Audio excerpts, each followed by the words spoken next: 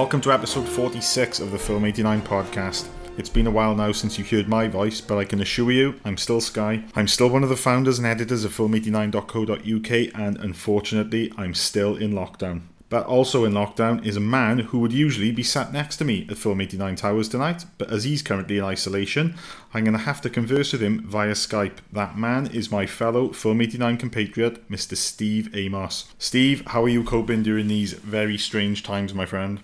Cabin fever. Oh, tell me about it. I can look out my window, I can go into my garden, and that's about it. I've been told I'm not allowed to go anywhere else. Oh, it's just... I've had enough now. I've just had enough. I want things to get back to normal. I know that we're not seeing much of an improvement with regards to, the amount of cases, and the mortality rate is not coming down yet. But, from a personal point of view, I've just had enough now. Yeah, well, I've got another, 8 weeks left, I think? Oh, God. Oh, dear. Yes, at least. And joining us tonight, also via Skype, is someone who we've wanted to get on the podcast for quite a while now. Not only is he one of our most ardent followers, but he's also a successful podcaster in his own right, being the co-host of the Pop Culture Gamers podcast. It is going to potentially cause some confusion, because he's also called Steve. It is, of course, Mr. Stephen Simpson. Stephen, welcome finally to Film 89. Thanks very much. It seems like it's taken about a year to do this. Yeah, I think it was just after your first appearance on Wrong Reel, wasn't it? When you do your favourite film composers? Yeah, that's right. Yeah, and since then I've done about another 4, I think. Yeah, and then we got talking, and you said, look, you'd love to come on Film 89, and we were sort of bandying about potential topics, and the one that's just always stuck that we always said we would definitely do is tonight's topic, which of course is just a huge look, or more accurately, a listen to the career of the late great Jerry Goldsmith, one of the most prolific and revered film and television score composers of them all, really. But Stephen, before we sort of take a big dive into the career of Jerry Goldsmith, just tell us about your podcast and well, more fittingly, about your love of film scores and that huge vinyl collection that you've got. Yeah, so I'm trying to work out how long I've been doing it, but I think I've been podcasting for about 8 years now. So wow, old school.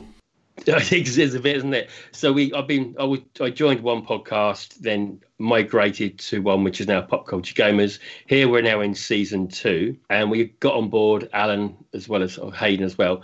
So it makes it easier if I need to do any sort of moonlighting, should we say? So the show can always keep going from that point of view. I can do other bits on the side as well, and it works pretty well, to be honest. So before, sometimes family life can get in the way, as you're well aware. So sometimes you don't want to sort of drop a show and miss a week or two due to whatever's going on in your real world. So, but it works. That's the main thing now. And tell us about your love of film scores and how you got into. It's funny because back in the early 70s, which probably some of you won't remember, I think I saw Live and Let Die, and as soon as I saw that, I got my dad to buy me that for Christmas, and it sort of built from there, because in those days, you saw a film and it would disappear until probably it come onto ITV, sort of later on in the late 70s, early 80s maybe. But these days, where you can enjoy a film and you can watch it as many times as you want, then you couldn't. So for me, the love of the music would be like replaying the movie in my head. And I've built on that since the early 70s. I did lose some vinyl in a move at once, but luckily enough, the ones that weren't the movie scores. So my collection's been building, and it's been going from there, really. I think when I started going into London to watch the big movies of the 80s over at Leicester Square and places like that, I found a record store in Duke Street, which is just off of Leicester Square. No, sorry, Piccadilly Circus. And if I went to see, like, for example, I went to see The Thing, I'd pop into that store. They'd have it in stock already. Whoa. Sorry, Steve, back up a sec. You saw The Thing in the cinema? Yeah. Oh, wow. That must have been an experience. It was, and it was one I came out enjoying, not poo-pooing like some did at the time. Do you know what I mean? It was obviously, it was a big flop, wasn't it? Yeah, it got a lot of slack for it. But all the films that you say you would love in the 80s, all of those I did see on the big screen, and also some in the 70s as well as Star Wars and Jaws, which obviously you guys have been lucky to witness last year. Yeah, finally, yeah. But God, you were there to see Jaws back in '75. Wow. Yeah, I was. And my mum sort of jumped out of the chair many times. I won't forget that when Gardner's head comes out of the boat, she was petrified. But it was great to see that, I must admit. So you've always then been a big fan of film scores and film composers. Yes, oh, many. And it's funny now where the vinyl's got the revival it has at the moment. And with the remastering of original tapes, the vinyl now going up to 180 gram in weight, which obviously improves the sound. Yeah.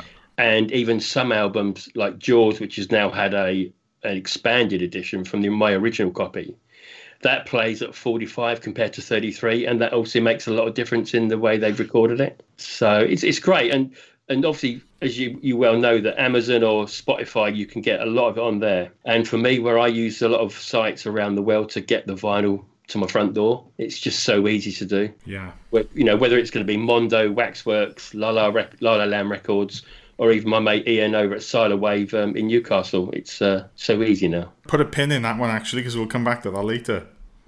Yes. So obviously on your, I think it was your first appearance on Wrong Reel when you were talking about film composers. The one we're going to be talking about tonight featured quite prominently. Absolutely, yeah. I'm trying to remember what my top 5 was, but there was 2 there that I think I did mention for sure that we'll talk about. So then moving on to Gerald King Goldsmith, born February 10th, 1929. Tell us, Steve, about your sort of love of this composer and what you know about his early career. So he, at the age of 6, he started experimenting with the piano, and that moved on to the age of 13. And he went to see Hitchcock's Spellbound, and after seeing that, he sort of thought to himself, right, there's 2 things I want to do. I want to be a movie composer and marry Ingrid Bergman. So, but we know half of that come true, yeah? Yeah. So while at 13, he started taking piano lessons with the Polish pianist Jakob Gimbel. In 1945. So Goldsmith started his lessons with the Italian composer Mario, and I can't really say this very well, but I'm going to say his surname was Tescasado, which I think obviously he did the Hitchcock Spellbound score. So from there on, he was working with John Williams, Andre Previn, all in this musical education at South California. Mm-hmm. So I do apologise. It was Mikko Rossa that did the score for Spellbound. Yeah. And from there, Goldsmith and director Frank J. Schaffner met at USC, where he was learning his career at that point, and had the calibration, which obviously for then at that point, looking him forward, he had obviously started with The Stripper with Schaffner, moving on to some great scores like Planet of the Apes, Papillon, Boys from Brazil, and obviously Patton. Goldsmith's latest studies is at LA City College, where he also worked as an assistant conductor. So at that point, he was doing pretty well, I think, for what was coming up in his career.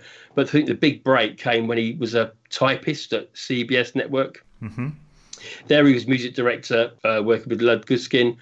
From there, he started to write scores for the radio shows, such as Radio Workshop, Romance, was it The Frontier Gentleman? And moving on from there, he was doing scores for Twilight Zone, Playhouse 90, Climax. And some of those were actually live recordings he had to do with the actors doing their sort of the plays they were doing. So I can't imagine how that must have worked. It was probably something that he learned off the cuff as he was going. From there onwards, some other TV shows that I think I remember very well, 2 of them at least, there's Dr. Kildare, Man from U.N.C.L.E. and Voyage to the Bottom of the Sea. So I think he had some career that a lot of people would never get in that sort of stage of his young life, building up to the early 60s. Because obviously from there on, there was stuff like Von Ryan's Express, Armand Flint, The Blue Max, Sand Pebbles, and the rest is history, I think, from there, didn't you think? Yeah, I think, he cut his teeth doing live television as a composer, which, that I can't even get my head around how that, would have been done at the time and how it works. It's just something that's completely removed now from how we know television to be created. Obviously, everything is done in post these days. And, live television, apart from, the odd reality show and things like that, is pretty much, a thing of the past. But I think his first big theatrical score, wasn't it Lonely Are the Brave? Which was a Kirk Douglas film, 1962. Yeah, that's right. Well, before we go on to sort of looking at his sort of individual scores, Steve, obviously you and I, during our friendship and over the last few years, we've discussed film scores at considerable length. How does Jerry Goldsmith sort of place for you in the sort of pantheon of great film score composers? He's one of the greats, isn't he? I've been listening to Jerry Goldsmith ever since I started into films in the early 80s. His scores have been something that have kept me company through everywhere. He's always been with me, and forgot the fact that I like Joe Dante so much. Of course, you can't love Joe Dante without Jerry Goldsmith, because the two of them go hand in hand. I also use him a lot when I'm writing, because I often put music on when I'm writing, because there's kids here, there's TV on, I'm in the same room. Whether I'm writing something fun or if I'm writing something scary, Jerry Goldsmith is one of the go-to composers for me. So even from the very early days in the early 80s right up to now, he's a constant in my life. It's funny, isn't it, how some people have like their different ways of writing, because for me, if I'm writing anything, it's just got to be complete silence, and my concentration just has to be on the words that I'm typing. I can't have any sort of distractions. But then I know other people who like to have the television on, or who like to be take their laptop out and go into a cafe or a restaurant or a coffee shop and just do it that way. But too much distraction. Yeah, it's got to be no distractions, just silence. But well, for me, it is actually a way of getting rid of the distraction, because there's only one room we've got, in the living room. I haven't got anywhere else. I can't go in the kitchen or anything to type. So I sit on the dining table. I put music on so I can't hear the TV. I can't hear the kids running around, and I turn the volume up loud, and I just disappear into the world then, whatever I'm writing. So when did you both, starting with you, Stephen, become aware of Jerry Goldsmith as a film score composer? I would say probably the first time was probably been Planet of the Apes for me, because I'm such in love with that film, and how all those 5 movies, even though he only scored 2 of them, how all that comes together as a cinema treat to see. Everything about it was a first, whether it's to do with what Jerry got involved with the percussion and how he put the score together, or whether it's the special effects with the latex they used and everything else. It's just everything about that movie for me is just there's nothing wrong with it in any shape or form. It is a perfect film. Yeah. Steve, what about you? I think it's difficult to pinpoint it, because by the time I started into films, like I say, in the early 80s, he'd been around for a long time and he'd scored a lot of movies. But I think the one that probably stands out, because I saw it when I was very young, probably too young, and because it's so different, is probably The Omen, because that's such a different score to anything else that that you would normally hear. So the voices, the Ava Santani. It's something that from a very early age I would be aware that one was different, and that it was this music on this film, and it was having such a great effect on me. Yeah, I think with me and Goldsmith, when I first became aware of him, probably was around about maybe the early 90s, and I would imagine that my sort of gateway into knowing of him as a film score composer was probably one of his Star Trek scores, or when I began to sort of remember that seeing his name coming up on screen. And probably one of the ones which kind of first got my attention was probably his score for Star Trek 5, which, whilst I'm not going to say it's one of the scores I've gone back to listen to repeatedly. In fact, I don't ever think I've listened to the score in isolation at all.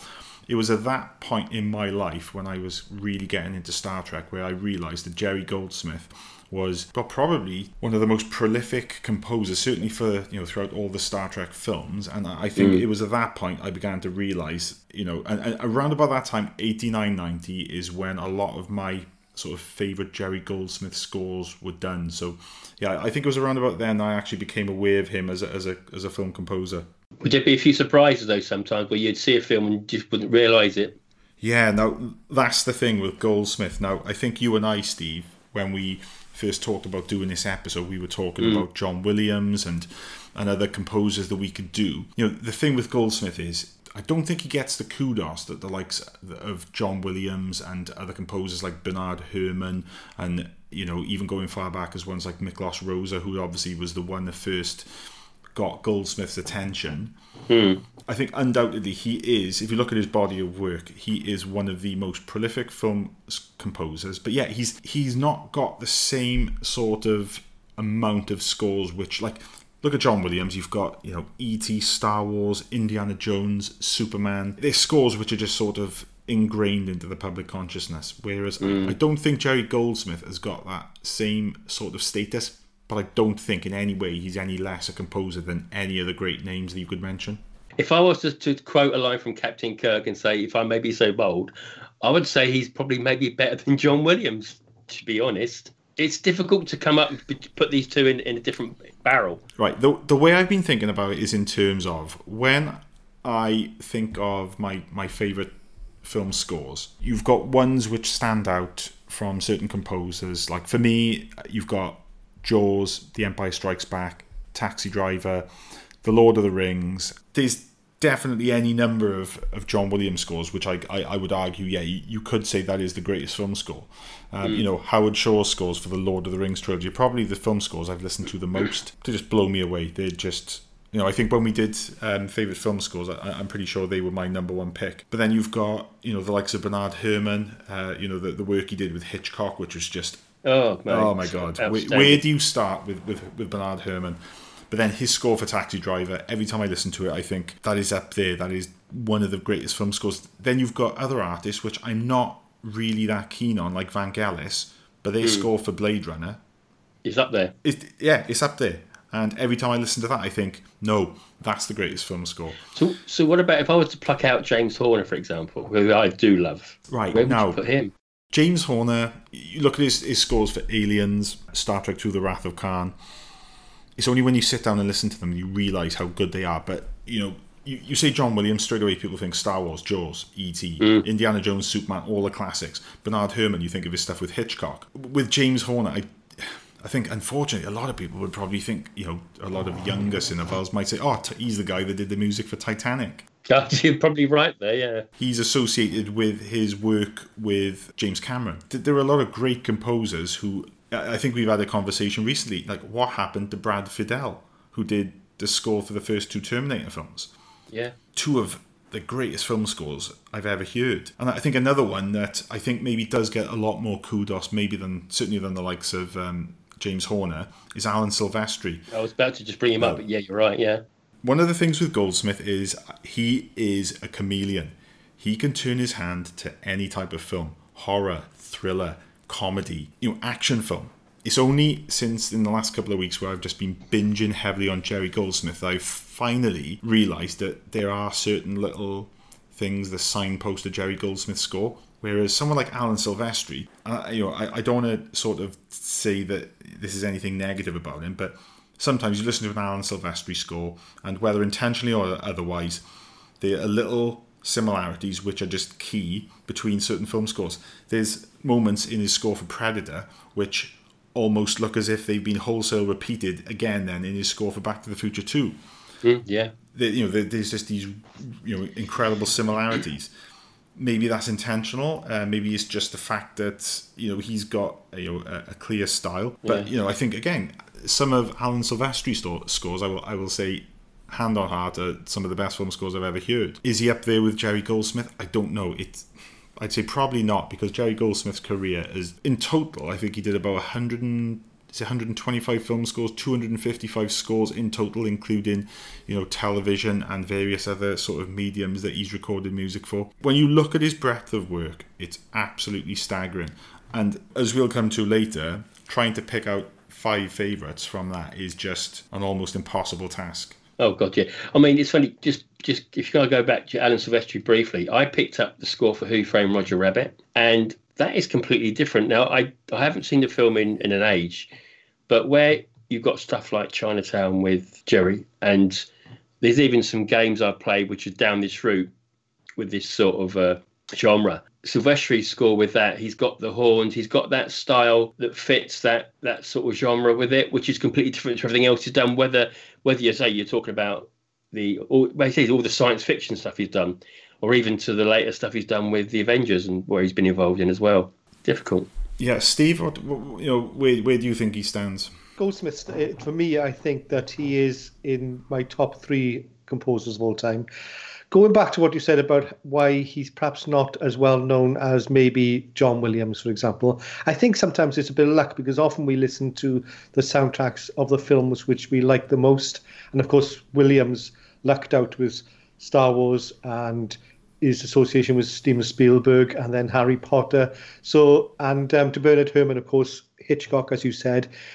We associate these names together, whereas we don't normally do that with Goldsmith, or at least not in the general public, because some of the films that he did work with, for example, Joe Dante, he's not a huge name outside of cinephiles. Yeah, and it's the same with the director of Planet of the Apes, Scheffner. He did 7 films for him, but of course that's not a name which most people would ever have heard of. For me, I know you said you didn't like Vangelis. My favourite. No, I'm not saying I don't like Vangelis, but Blade Runner is the only Vangelis score that I know. I know you're going to say. Let me think. What's the Vangelis score that? Like Chariots of Fire? No, it's not that. Steve, there's a Vangelis score that Steve loves. Oh, it's gone. Should I put you out to misery? It's 1492. That's what it is. Yes. Oh God, yeah. I absolutely adore that soundtrack, and I can listen to it any time of the day. And I don't have to have an association with the film sometimes for it to be a great soundtrack. And we'll discuss this a bit later with Goldsmith, because there's a few Goldsmith soundtracks I've heard, especially the last 2-3 weeks. In preparation for this, where I'm thinking, this is fantastic. I haven't seen this film for 30 years, but this is fantastic. But with Vangelis, 1492, the film is abysmal, but I do love that score. So then, guys, let's start at the beginning. I think if we include his television work as well, we're just going to be here for like 4 or 5 hours. But starting with Jerry Goldsmith's theatrical film scores, from your point of view, guys, what's the earliest ones that you're aware of and that you've listened to? Well, this is going to be sort of a kicker for later, but the Freud score, actually, which I have not listened to properly, but obviously for this I did. God, I loved it. Yeah, because this is the one that was used as a temp score for Alien. Exactly. Yeah. Now, yeah, I agree. Listen to this now, you think, oh my God, no, that's the music from Alien. And trying to separate that now and think that it's actually an original score for a film he did 17 years previous to Alien, it is quite bizarre. But going back before that, one of the ones I have listened to in prep for this episode is his score for Lonely Are the Brave, which is his first major sort of theatrical film score. And I've got to say, from like early on, you could see the talent in the guy. There's elements of Miklos Rozsa in the score. There's little bits that reminded me of Rosa's score for Ben-Hur. There's certainly that sort of euphoric, upbeat kind of music that you would associate with. There's certainly bits which are reminiscent of Elmer Bernstein and his scores for various westerns. And I just, early on today, just binged that score in its entirety, and it is a really good score. And bear in mind that is his first foray into major motion pictures. You could see from the start, I was thinking, what's this one going to be like? It is actually one of his better scores, which is, saying quite a lot. It's like he's trying to find his feet in that one. I think he hasn't got a distinct personality yet. Yeah. But it's still, and it is very reminiscent of a lot of the other Western scores of the time. Yeah. And of course, they were tenpenny in the 50s and the 60s. But yeah, it's still a fantastic score. So moving on from 1962, then what have we got next? Well, I would say the TV show Man from U.N.C.L.E. I know that's in the 60s, but that TV show I loved as a little kid, and I not knowing until I did this research, realising that he scored from the episodes for that and the theme. And funnily enough, I've got a couple of vinyls which are called TV themes, and it's like these American ones which do the 50s, 60s. I think 50s and 60s, and maybe 70s as well. And I just had a look at the scores, the tunes that are on there. That when I was a kid watching, Voyage to the Bottom of the Sea come up there, and Man from U.N.C.L.E. And then I'm going to stuff. I'm looking at this and I'm thinking, I'm seeing John Williams doing stuff as well. And I'm thinking, they all got a hand in this TV work at the beginning, and it just probably put them on this pedestal at the start. And I think if you got a good show behind you, I think you get noticed. Yeah, certainly. Going on through the 60s then, Von Ryan's Express, and I know that's one you're a big fan of, Stephen. Yes, I recently picked up the Blu-ray, but I haven't actually put it in the tray yet, to be honest. I've not had the time. Yeah. But listen to that score. There's parts of the film where what he can do, he can place you in a country just with the music, and you know you're there. So, for example, there's during the train journey, they go through Italy, and you hear like these mandolins playing. Mm-hmm. It just nails it every time to give you the pace, the accompaniment to what's going on in the movie, and it's not overtaking what you're seeing on screen. It just flows with it completely. Stephen, Steve, any you want to mention now from the 60s? Well, the big one for the 60s is one of his best is the Planet of the Apes. Yeah, that was 1968. Yeah, 1968. I've often said that the Planet of the Apes, and I'll mention this again later, okay, which is a bit of a spoiler. He does desert music better than anybody.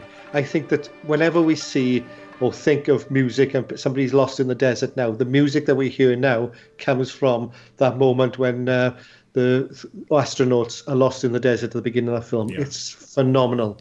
And of course, he used so many new things in it. He did actually throw in almost the kitchen sink, because he certainly threw in all the pans and the saucepans and the frying pans and everything else that he could find. Yeah, I think that his score for Planet of the Apes is some of the best use of percussion I've ever heard. It is, and to use the title of a film that he did this film score for a few years later, it's very alien sounding. It's all very unnatural. And I think the track The Hunt, it's got a lot of chanting, a lot of ape noises sort of integrated into it. But yeah, Planet of the Apes is just a phenomenal film score. I wouldn't say for me it's one of those film scores that I would listen to over and over again in isolation from the film, but it's one of those scores that when you pair it with the images on screen, it just works absolutely perfectly. Yeah, it's funny because when he was chatting to Schaffner about doing the score, this idea of electronic music was still bandied about, and obviously was earlier on with Bernard Herrmann and stuff like that. But he wanted to do an organic score. So he said, well, okay, this is over dinner, they're chatting. He said, okay, I'll trust you on that. So on the first day of recording in the studio, he said, that's the first time I heard what he was playing with. Yeah. And they have this trust, which they have for 7 movies. And also what's quite good, on the first day, Jerry wore an ape mask, and half of the orchestra did as well for a gag. Yeah. And I've got some great photographs in this book of mine where they're all sitting there with their ape mask on. It's quite amusing, to be honest, that they can actually have a bit of a joke when they're actually being so have to be so on the ball when they're recording such a score for this. And again, he's working with Franklin J. Schaffner, which didn't he do about 6 or 7 films with him? Yeah, 7, including Patton, which is an incredible score. But something else I'd like to say about this is quite amusing, because what they were doing, the idea of, he said he didn't want to use electronic music, but he thought the idea of having electronic manipulation. So with the strings that he recorded, he put them in separately, ran through a tape delay for an echo. So this is how you got in the main theme, and in the desert, you had that sort of echo noise going on. That was just a string section slowed down through tape delay. And how'd you come up with that in your head? Do you know what I mean? It's in a way, it's electronic music before electronic music, because it's taking orchestral score and it's manipulating it to sound just completely different. And then he got the woodwind guys to take off the tops of their whatever they were blowing into, just blow into the air backwards with it, just to get these other sort of sounding effects with the French horns and everything else. It's mental. It was like a big treasure box he had there of odds and ends, and thought, well, we'll try this. And there's some others we'll talk about later that he got involved with as well. But that's why I'm so outstanding about this score. It's just the percussion that he gets involved in. I think we get this through his whole career, though. The percussion he uses is incredible. No one else does it, I don't think. Prior to that score in 1968, I challenge anyone to find a score that's in any way similar to it. Absolutely. Well, in fact, two of my favourites, and certainly one of which I want to mention before 1968, was 1966 and 1967.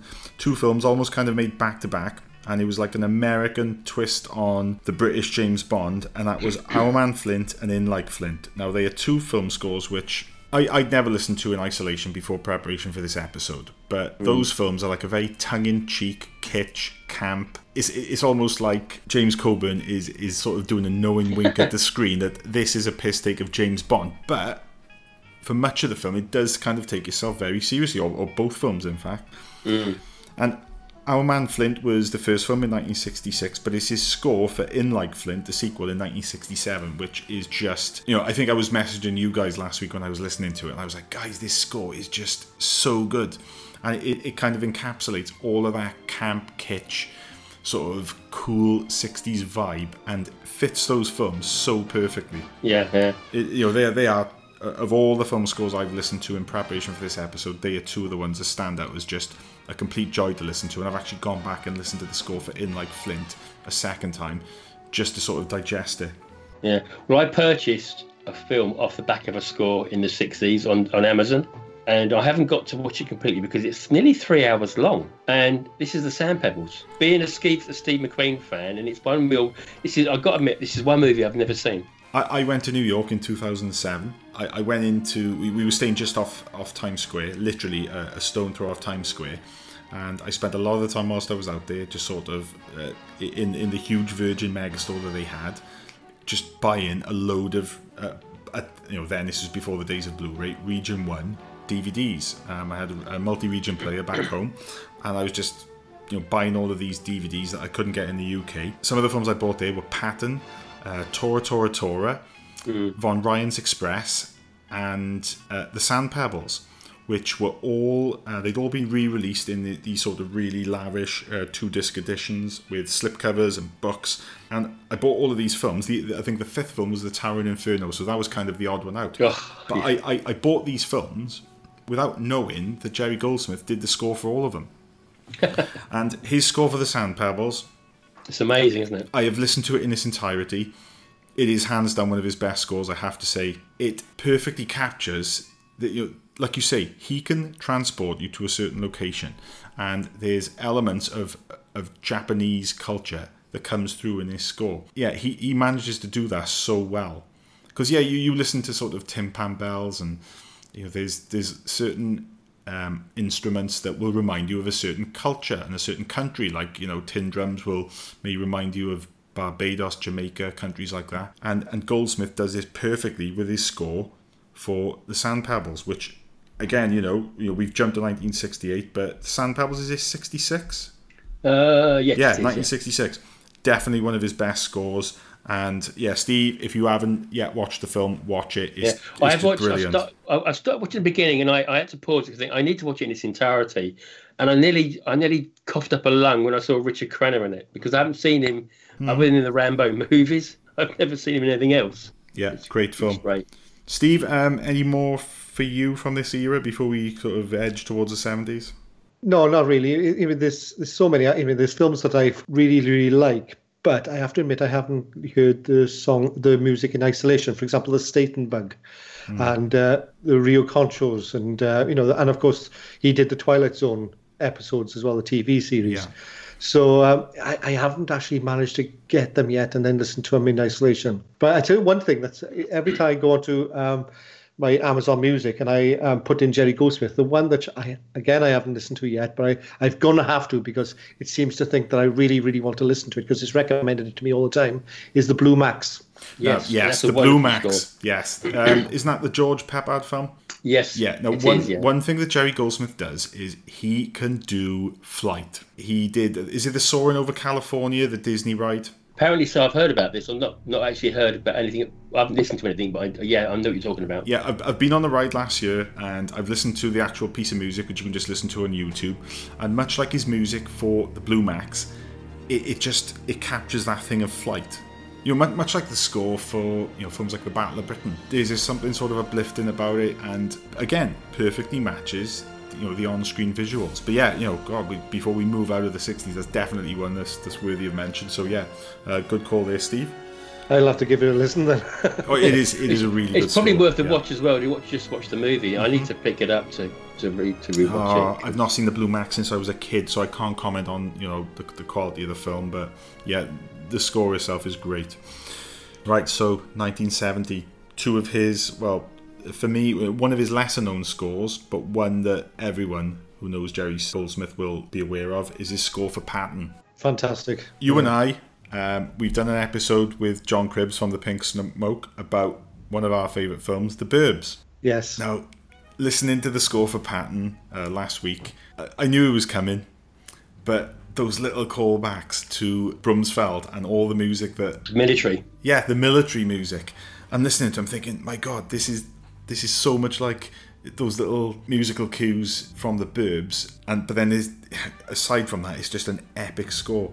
I think that's what the genius of Goldsmith is. In the Burbs, he recognised that Rumsfeld is a little pattern. That's who he wants to be. Yeah, and he references his own music, which... Yeah. I didn't realise the extent to which he does that, and there's so many little sort of nods to other scores which he's yet to do. I'm thinking he must just have so much bubbling up in him that he wants to express in these films. I don't know, we're saying that he's like a chameleon, but it's definitely sort of, you could hit these little points throughout different film scores and say, look, this bit of music from First Blood is very similar to this little sort of piano piece from films like, I don't know, LA Confidential. There's just these little nods to his different films throughout his career, and certainly one of the key ones is Patton, which he would later then reuse 19 years later in The Burbs. It's funny because I've just recently rewatched The Burbs as I picked up my Arrow release, and I did so. Sometimes I don't ignore the score. Depends on a first or second time of watching it. But then when I listened to the score again on its own in this entirety, it just brought it all back to me. Funnily enough, yeah. Which proves how much of a good film it is in the first place for the score to kick that memory in my old block of my brain. Do you know what I mean? Yeah.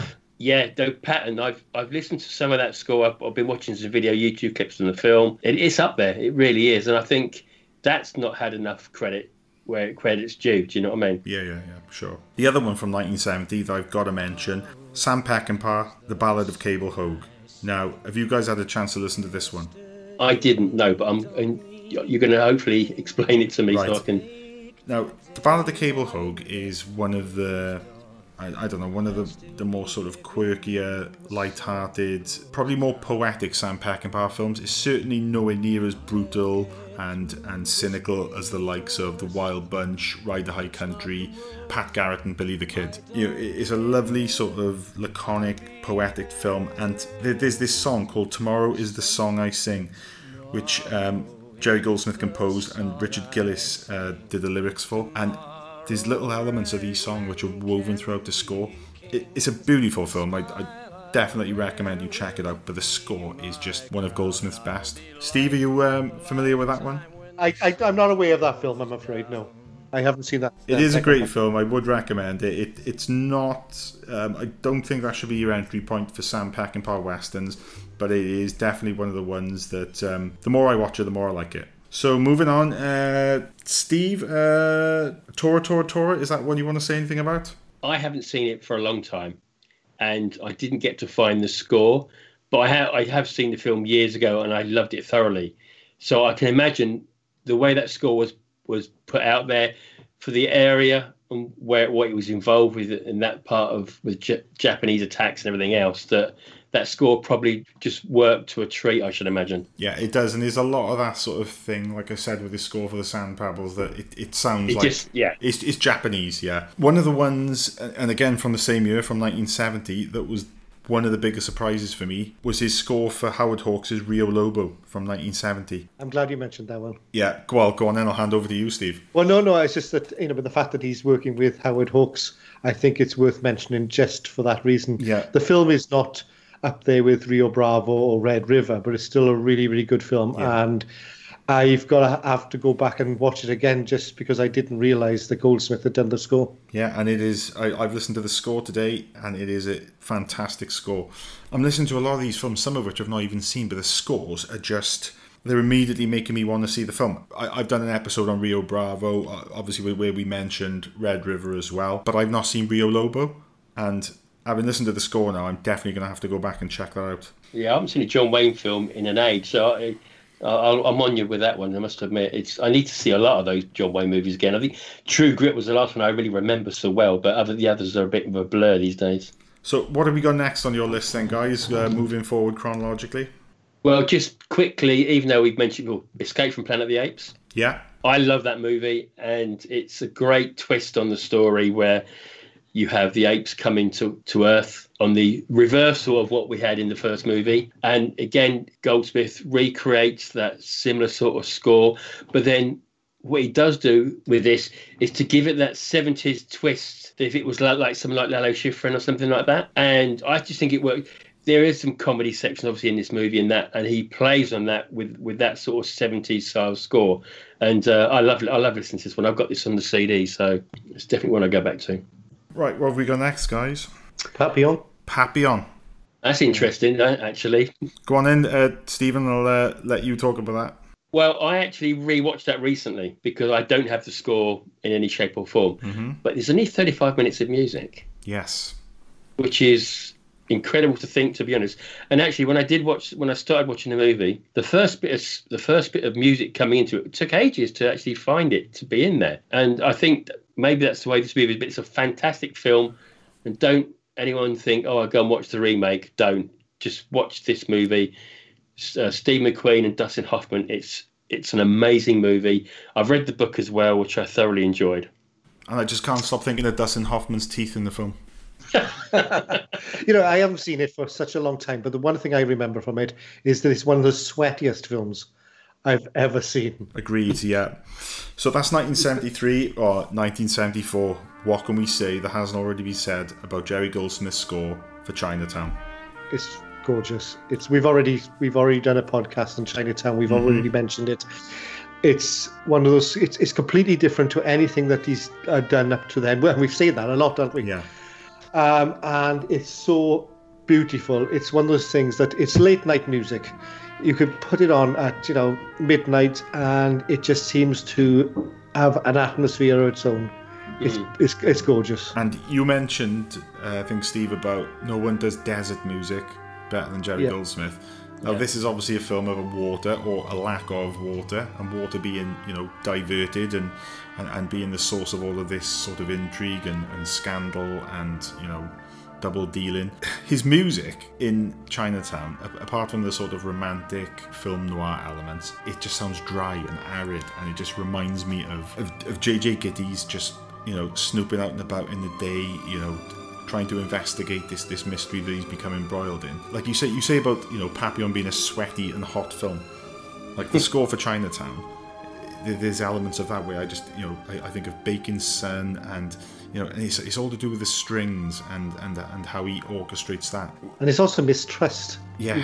Even listening to the score by itself, you get the sense that you can't trust anybody. Yeah, it's sinister, but there's romanticism. Yeah. It's just everything. It is hands down, one of the greatest film scores ever. And obviously, we talked about it at length in our Chinatown episode with Bill Scurry, but enough about Chinatown for now, because I think that one might be coming up later on. Capricorn 1? Oh, Capricorn 1, yes. Well, go on, Steve. Yeah, so I didn't actually know... hang on. Whoa, Steve. Capricorn 1 is 1977. Surely there's some from 1976 you want to mention. Yes. Oh, sorry. Actually, there is actually. Sorry. Come on. Do you want to talk about the one before I talk about the Omen? One before it? Yeah, go on then. So, Logan's Run. I love this movie. It's fantastic. It's the way it's set in this bubble of a world because the rest of the world went to pot, and obviously you're given a lifeline of I think it was 35 when you die, something like that. 30, yeah. 30. Yeah. Anyhow, so I'm saying I've not even seen the film. Haven't you seen it? Oh, really? Yeah, you must. Haven't you seen my tweet? I put a tweet out early on in the week, just aimed at everyone who's like on isolation. What films haven't you seen that you feel you should have seen? And one of the 4 films I picked was Logan's Run. Never seen really? it. I must have missed that. Oh my word. Anyhow, I love the way that, again, Jerry Goldsmith is being sort of daring in his score work, where he's giving you this futuristic electronic score, which I like personally. And then when you got something like the love theme in this movie, then you got the real Goldsmith doing what he does best. But someone who doesn't like this, do they? Well, right. No, let me... Right. I know what you're referring to. Defend yourself. Yeah, no. What I did was I put the score on as it is on Spotify, and the opening few tracks are just... Yeah. And I think I described it as too plinky plonky and futuristic. Libs and blobs, is it? Yeah. and I basically gave up on it. It's one of two scores, and I've listened to dozens upon dozens of scores in the last couple of weeks of Jerry Goldsmith, and it's one of the two scores I gave up on. But I should have stuck with it, because when I actually went onto YouTube and listened to a Logan's Run suite, which is sort of like a 12 or 15 minute track which sort of mixes lots of his different themes and scores from the film, I actually thought, I wish I'd stuck with that now, because it is a very good score. But yeah, the kind of futuristic bits, which electronic music like that, when it's done by the likes of John Carpenter, it works. But when it's done in the 70s, trying to predict what's going to be happening in 20, 30, whatever, just for me. and again, I haven't seen the film. That's what I think, that's the missing part for you. Because it is, yeah. When you see the beginning of the film and you see like this little, the train going through the bubble and everything else, and you got all this sort of weird music, it's setting the tone of the era of the future with that sort of score. So it does work. But as I say, unless you sit and watch the movie, then you might appreciate it more. Especially when it's got Jenny Agutter in it, you have to watch it. It's massive fan of Jenny Agutter, yeah, American Werewolf, and yeah. So there's another film from 1976 that I know you guys are going to want to talk about. The only film that he ever won the Oscar for. It is The Omen. Criminally.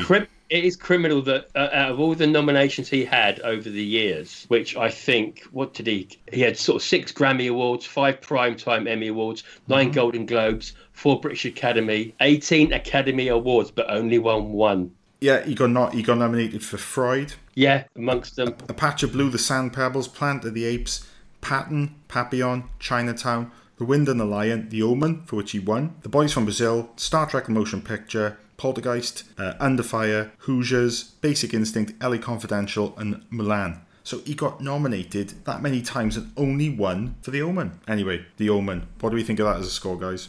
I often say, and I know we've already discussed it, but how I like to listen to music when I'm writing. And when I'm writing a scary scene, there's a few scores that I've always referred to. And The Omen and The Omen 2 are two that I always do.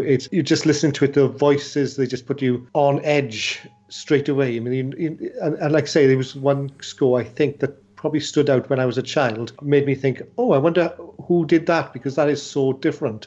And it was, I think that it was a film that made me aware of Goldsmith, and it was a couple of years later. It was probably in the early 80s.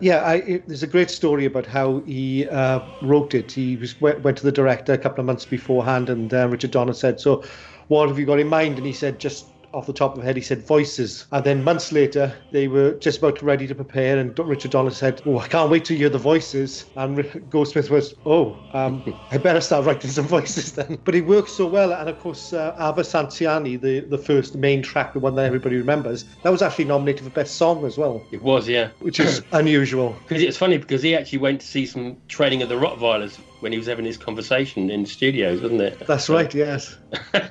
But I quite like that. There's a story I picked up on when I was watching on my Blu-ray of collection of The Omen, and we all know what the love theme is. So I think the most prominent part of it is when you see the Thorns taking Damien for a walk by the river, and you see the scene play out where Damien goes missing for a second. He starts to cry, but the music, it's just like a love thing. So Harvey Bernard and Richard Donner sort of liked it that much, they thought that tune could actually be a song. So they thought, well, yeah, why not? So Jerry's wife Carol said, well, I'll write the lyrics.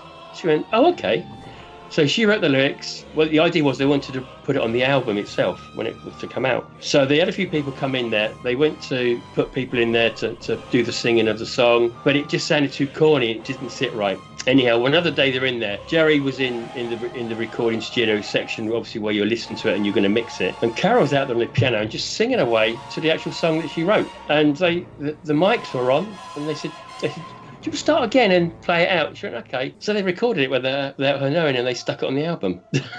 It was till I was a little bit later that I realised that it was his wife. But how cool is that? Yeah. Have your marriage, in sync there to do something like that? Yeah, it's a brilliant score. It's the vocals in The Omen Now, it's certainly not the first time, it won't be the last time that Jerry Goldsmith integrated vocals into his scores, but I think it's certainly one of the most effective. It's just, I listened to it last week, by far one of his most atmospheric, and yeah, I can understand, Steve, if you're writing stuff and you want to write, about horror and get in the mood, that and his score for The Omen 2 are just the perfect scores to sort of get you into that mindset. They're just phenomenal, they are, and they are so iconic now that people even on cinephiles can hear that song and know that it's a horror, and a lot of them will say, "Oh, that's The Omen." Pop culture today, you hear it's been imitated many times throughout the years. This is going way off topic, but even in Only Fools and Horses, when they had the son Damien, they were using similar sort of Omen music for it. So it's there all the time in all sorts of places. So moving back to the film you were talking about, Steve, obviously we've talked about Planet of the Apes from 1968,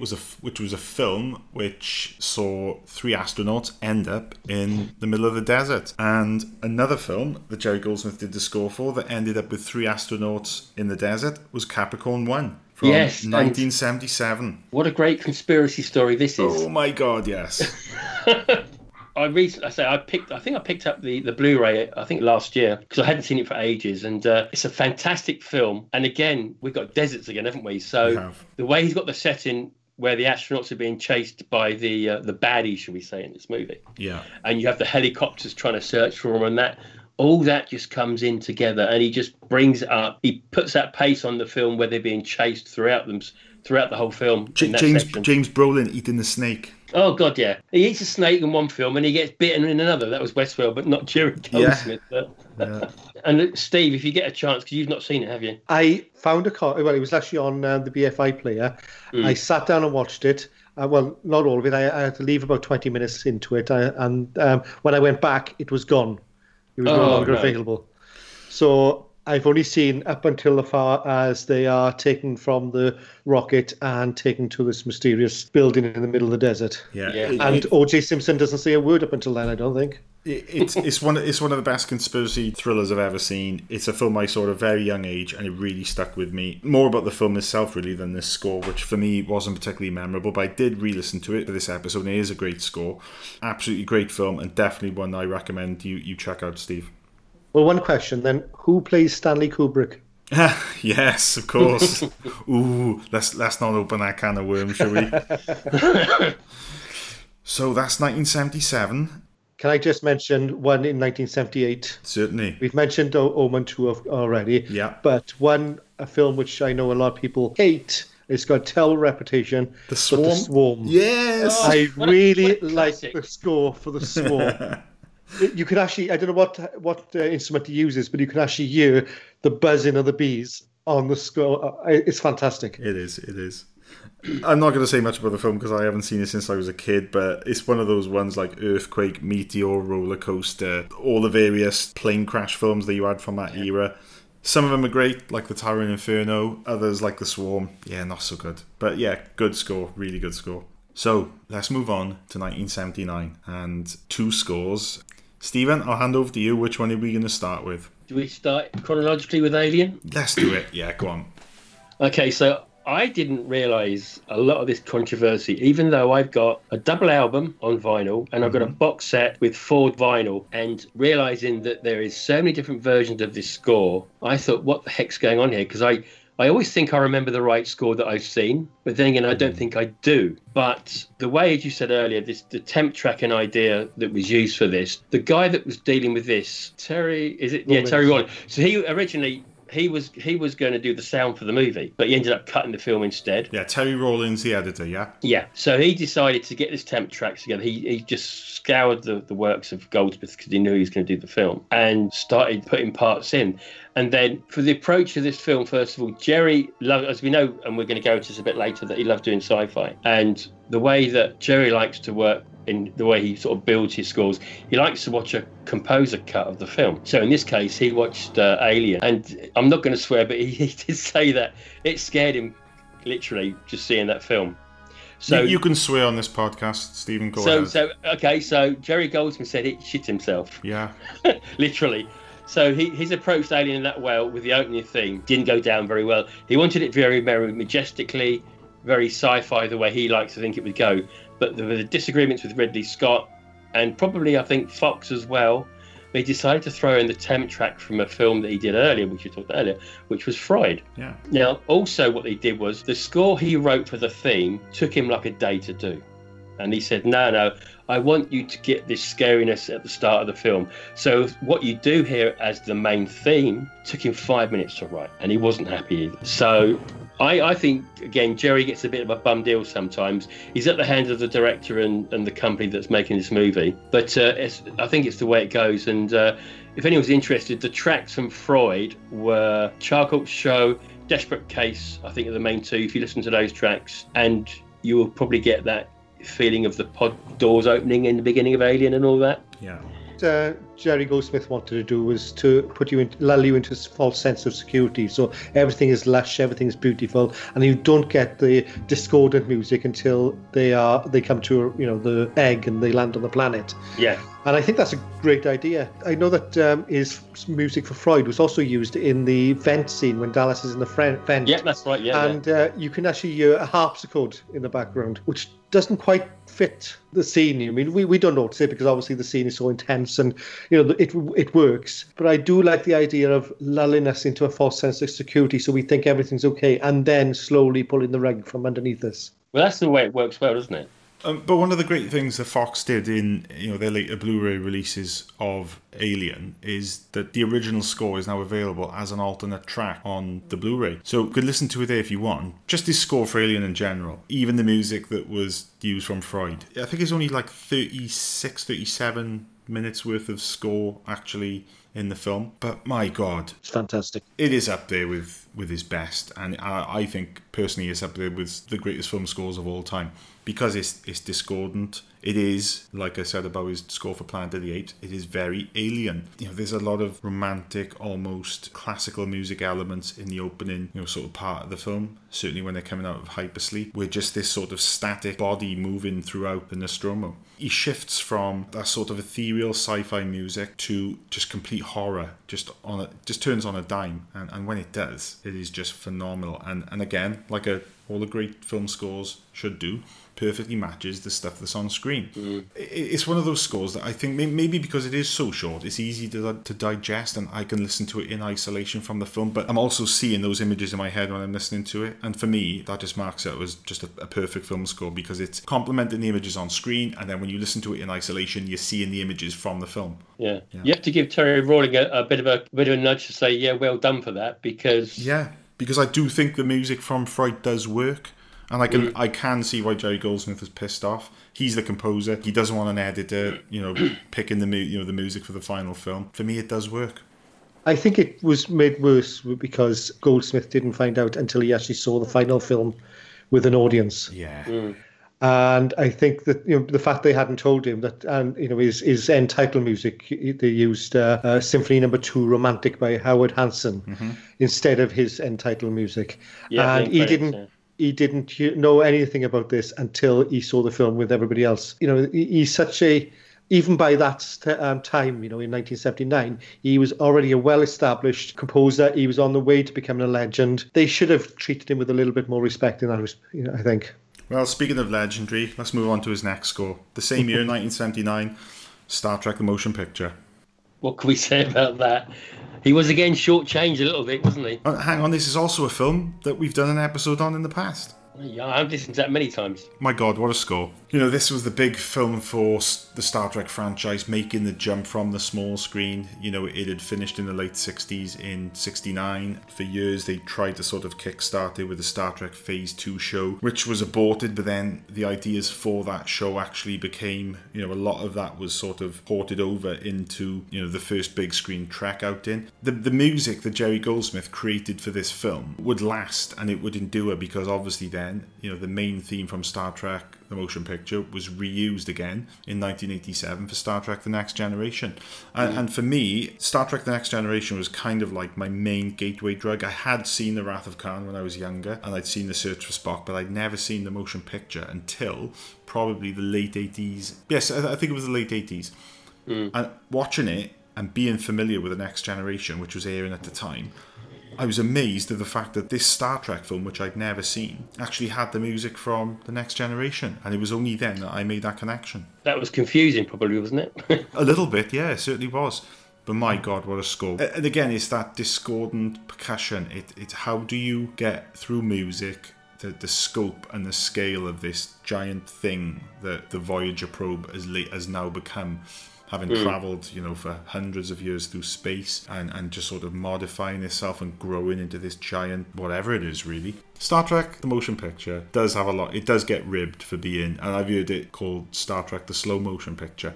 And I don't disagree with that. I think that, certainly in the the theatrical version, there's some pacing issues with the film, a lot of which were tidied out in the 2001 director's edition, where Robert Wise was able to go back, recut the film, new special effects were done for it, and that for me is my preferred version of the film. I don't think I've actually seen the director's version, but I have to say that this film is my favourite of all the Star Trek movies. I think that it's got a majesty to it and a size to it and a love of space that I find captivating. And it's got a nautical element, doesn't it? And I think it has, yeah. But that scene when Kirk is going up to the Enterprise for the first time, I know a lot of people say it goes on forever.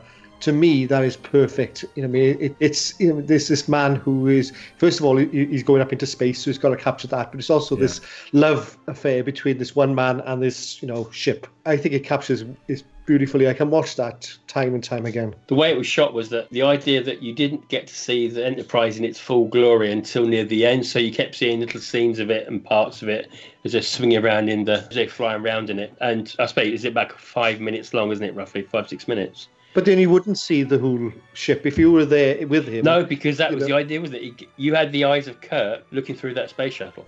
Yes, yeah. And, they'd given Douglas Trumbull millions to do the special effects, and I just think they wanted to get their money's worth. It's unfortunate, I think, because, again, the way Jerry likes to work with a composer's track, he wants a copy of the movie. The film wasn't finished, and the special effects weren't finished, so when he tried to watch some sort of version of the film, it would come up and say special effects needed. So he's trying to put together a score to a film he's not seen the end of. Yeah, that's right, yeah. Jerry Goldsmith's words was, "I was crushed." So obviously when they were doing the theme and everything else, and he had his idea, and Wise wasn't particularly happy with it, so he went away, come back, and then changed it slightly. You can hear the alternate version on YouTube.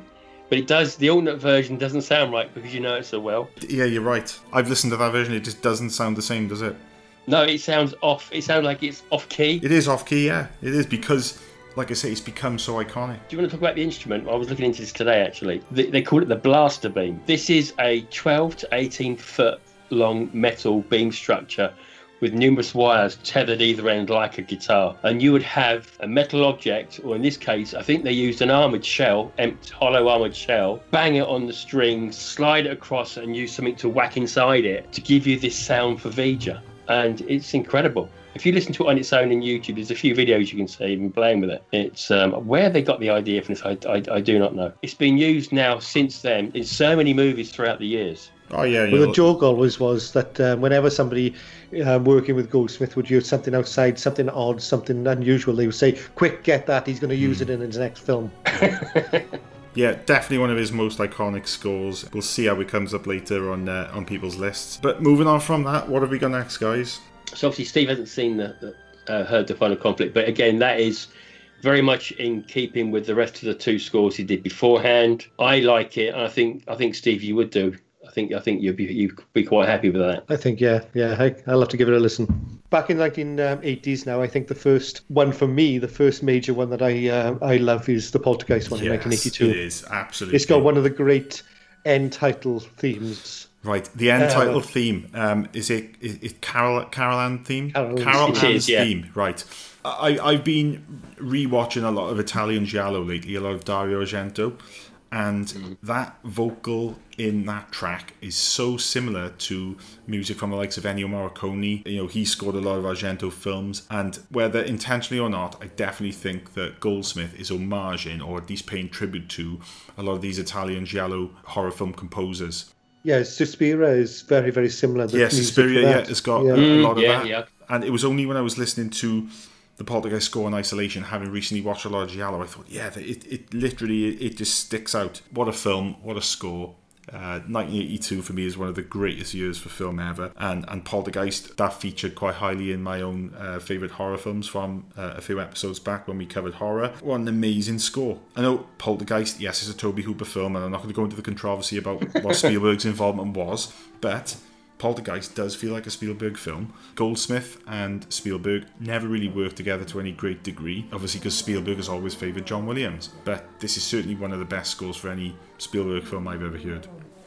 I do like the story where they say that Spielberg had his hands all over Poltergeist, and in the scene where the fella's looking in the mirror and the hands reach up and start pulling the face. Yeah, that was Spielberg's hands. That's Spielberg's hands, yeah. Yes. I know, yeah. If I remember rightly, obviously you had E.T. at some point being put together, and you had Poltergeist, and the two starring roles for the girls were on opposites attract. They ended up swapping roles for this due to how it worked, even though they went for opposite roles originally. So Poltergeist, the girl that played Carol Ann, went for E.T., and Drew Barrymore vice versa, or whatever. So Spielberg's definitely got his fingers in the pie there. Obviously, I think due to the kids' involvement, I think probably better say it is a Tobe Hooper film without a doubt. The only thing I think that reminds me of Spielberg is the beginning with the seeing all the houses and the neighbourhood. Yeah, that just tells me it's a Spielberg movie. But it's also there's a strong family element to the film. But again, let's not go down this rabbit hole.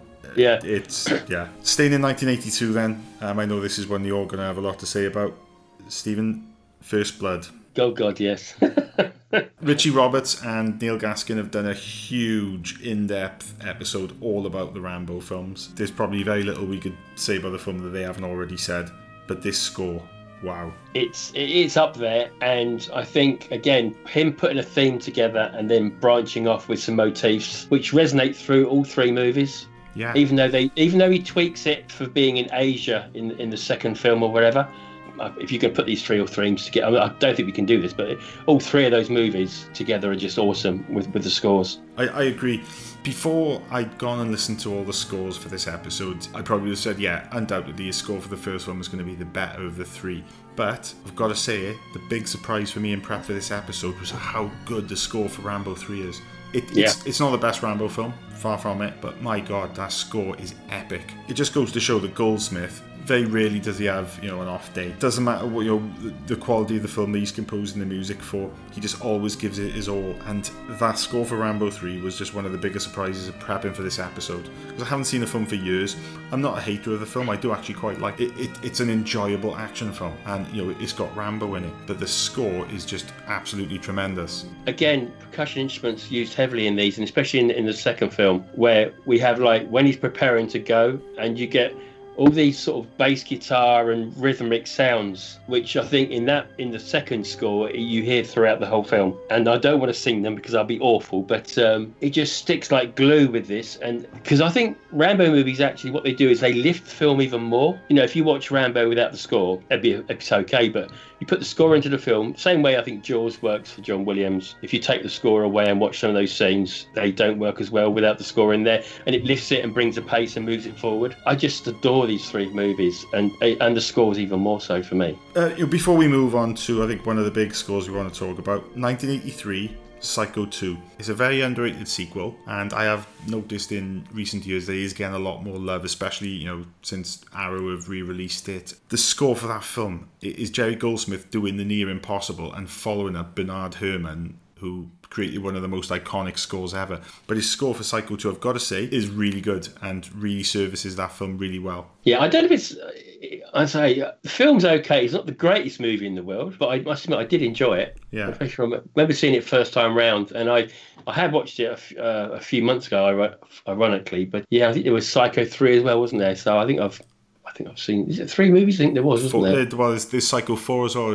Wasn't that directed by Mick Garris? I won't knock that one, because I got high regard for Mick, so I won't knock it.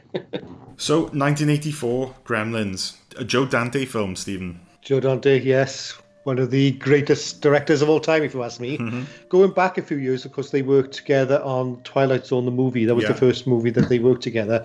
Dante's previous films, The Howling and Piranha, the music was done by Pino Donaggio. Mm-hmm. And this was the first film that they did entirely, together, Gremlins, Dante and Goldsmith. What can I say? It's, we've mentioned the atmosphere of Chinatown. We've, the aridness of some of his scores, the action and everything. This is a really entertaining piece of work. The Gremlins rag, the end titles, is nothing like you've ever heard before. And it's two people. They seem to get along so well that you could tell it's just two filmmakers on the very top of their game, having a great deal of fun in this film. And it's got all the lyrical quality of some of his other films and everything, but it's also got that little element of wackiness of Looney Tunes, which is introduced from the very, very beginning. And I know that Spielberg famously thought he was going to be a horror. That's what he wanted, and he was quite surprised by the final product. But I think pleasantly surprised would be the answer. Dante and Goldsmith, they are a pair, in that you can't really pull apart. So whilst we're on the topic of Joe Dante films, let's skip forward to 1985 and The Explorers, because I know that is one you want to talk about, Steve. Well, should we wait because I think I'm going to be discussing that a bit later. Oh, yeah. Another spoiler. So what have we got next, guys? Oh, of course, in 1985, he did the score for Legend for Ridley Scott, which was famously removed for the North American version, where Tangerine Dream do the score for that. They did, yes. You've got to wonder why he worked with Scott again. Yeah, I know. Things not working out well for him. But again, fortunately, that score is available on the subsequent special edition DVD and Blu-ray releases. I've got the vinyl, by the way, as well, which I don't think is around too often these days. But yeah, it's a wonderful score. But these different people like to throw in different types of music they want to have and different versions for different countries. It's all right. But I love the score is great. I mean, that was again. I saw that in the cinema. Picked up that score straight away. It's a favourite of mine. Mm-hmm. Poltergeist 2, I haven't seen that in years. I mean, it's a very, very similar score again from Goldsmith. Yeah, Poltergeist 2 is another one of those films, kind of like Jaws 2 and Psycho 2, where the original is pretty much perfect, but I have got a bit of a soft spot for the sequel. There's the old guy that's really creepy. There's the scene where Craig T. Nelson vomits up an armless and legless zombie. It is just insane. But yeah, I do quite like Poltergeist 2, and again, cracking score from Goldsmith. And of course, in 1987, then you had another Dante, Inner Space, which I have to say, I had this on tape, right? And it just goes to show that the difference in how things are developed. When I originally had it, on the one side you had Goldsmith's score, and on the B side it was just music from the film. That does not work these days, I don't think. No. But another fantastic score. The use of electronics in there. There's a futuristic element into it.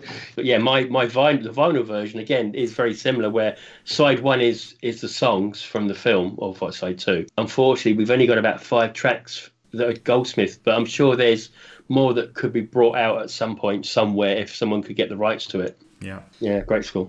So that is 1987. In 88, he only did 2 films. He did Rambo 3, which we've discussed, and Criminal Law. And then 1989. I'll let you guys talk about this. Off you go. It's going to come up later when we do our favourite 5. It is going to come up later. I know it is. But let's talk about it now. Let's talk about the big one for us, Steve, The Burbs. Yeah.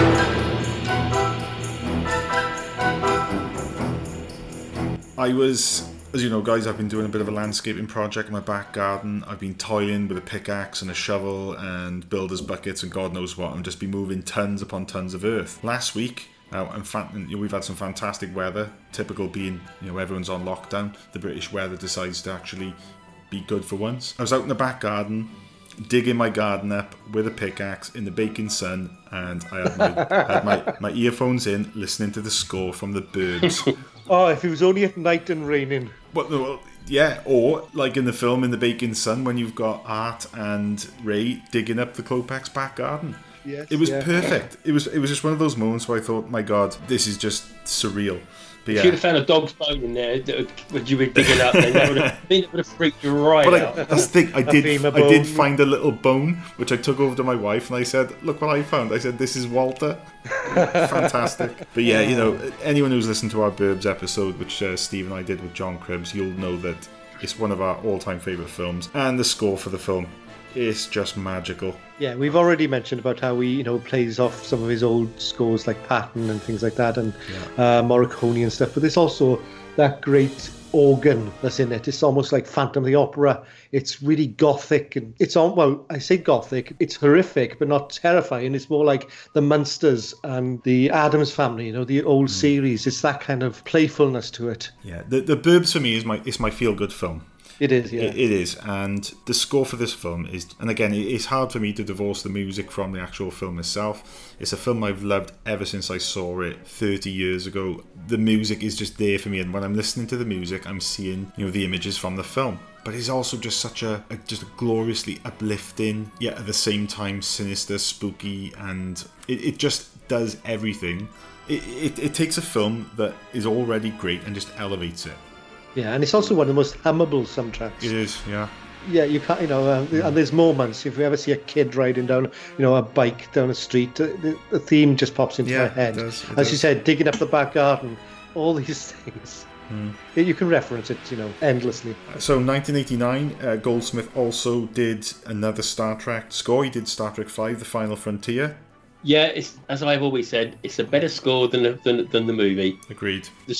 I think the score is brilliant. Obviously, on my soundtrack, I've got the Nichelle Nichols singing the song that she does when she's on the desert with the fans, trying to get the guys to notice her in the camp where they're going to try and raid it. But I think what happens here, that Jerry Goldsmith has sort of progressed through the Star Trek movies, and he's elevated it every time, and he's changed it, tweaked it.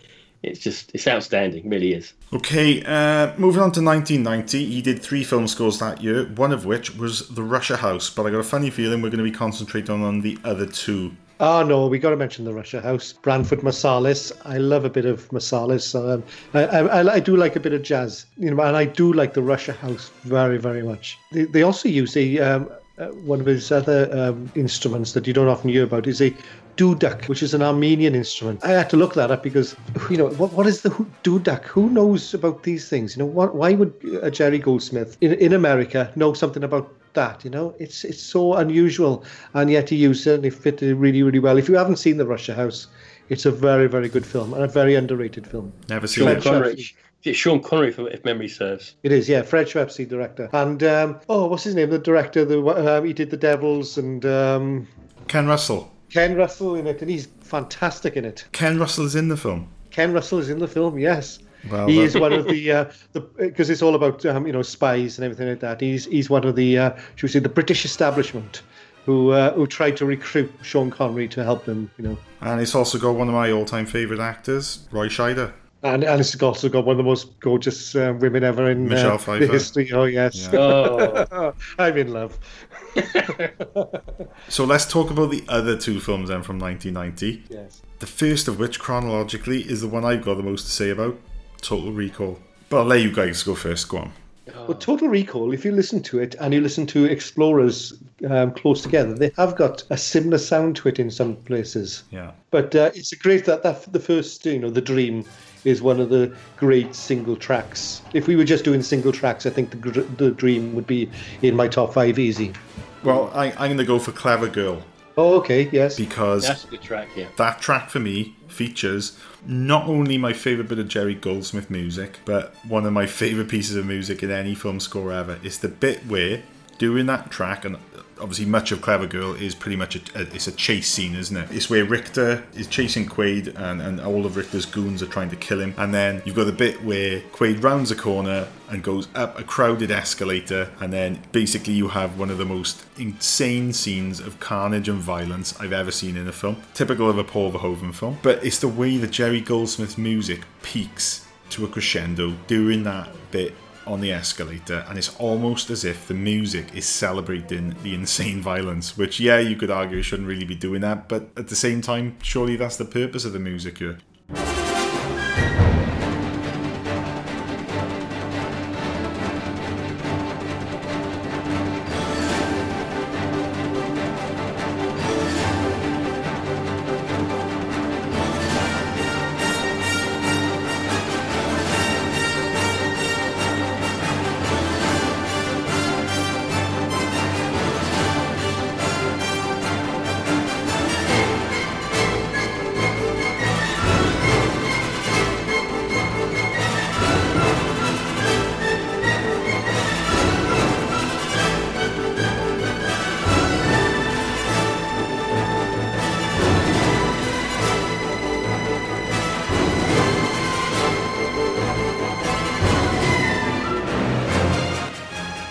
It is just absolute perfection, and going back to earlier on in the score when the first opening cue is very much it was a purposeful homage by Goldsmith to Basil Polidorus' score for Conan the Barbarian from 1982. Again, one of the greatest film scores of all time, and Polidorus is one of those composers that just doesn't get the credit he deserves, but was just absolutely fantastic. But yeah, Total Recall is for me hands down one of my favourite Jerry Goldsmith scores. It's probably the score of his I've listened to the most, maybe alongside one other, which we'll come to later. But yeah, it is just a fantastic score. Yeah, and I bought the CD twice, believe it or not, just because I wanted all the score in one hit. Yeah, it does complement the movie so well. Yeah, I think Goldsmith with Verhoeven, they worked really well together in what they wanted to achieve out of this. I'd probably let himself to let loose.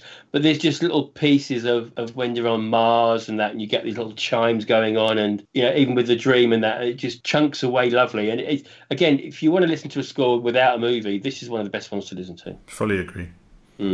Absolutely. Moving on then to the other score he did from 1990. And sorry to do this, guys, but this is the only Jerry Goldsmith score that I've really struggled with in prep for this episode.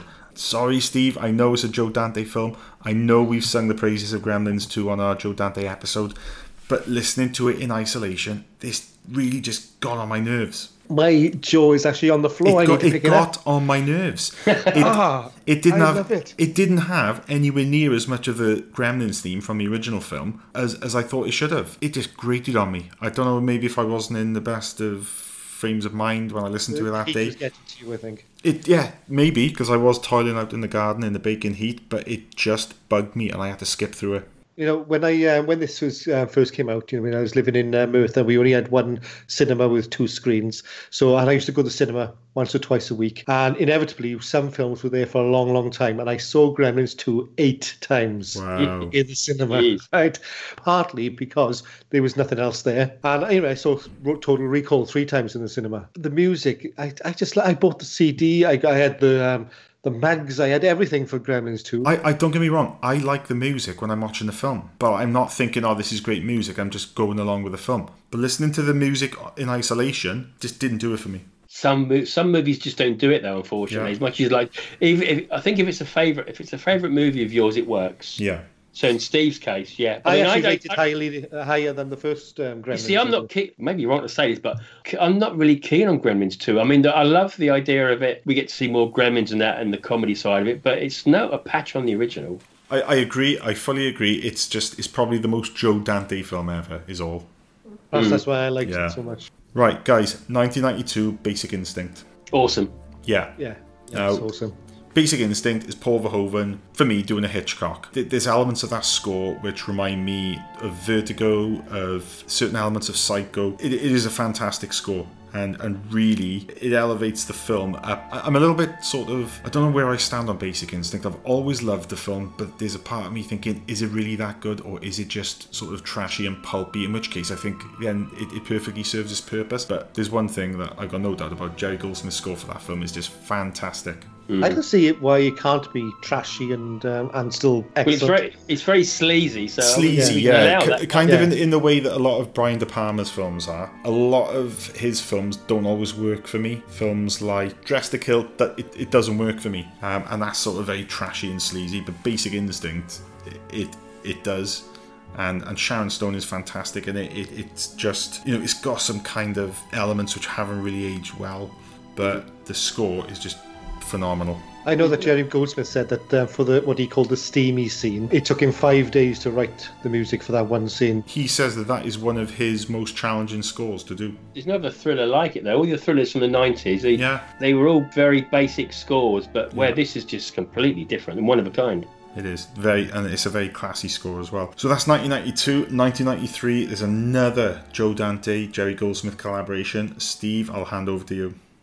Well, I don't have to say anything, do I? I mean, this is such a nice score. I know that sounds not nice. It's a terrible word to use, isn't it, when you're describing something? But it does. It is. I know what you mean. It fits the film perfectly, and it's such a light film. It's such a film about its nostalgia. It's about the love of the movies.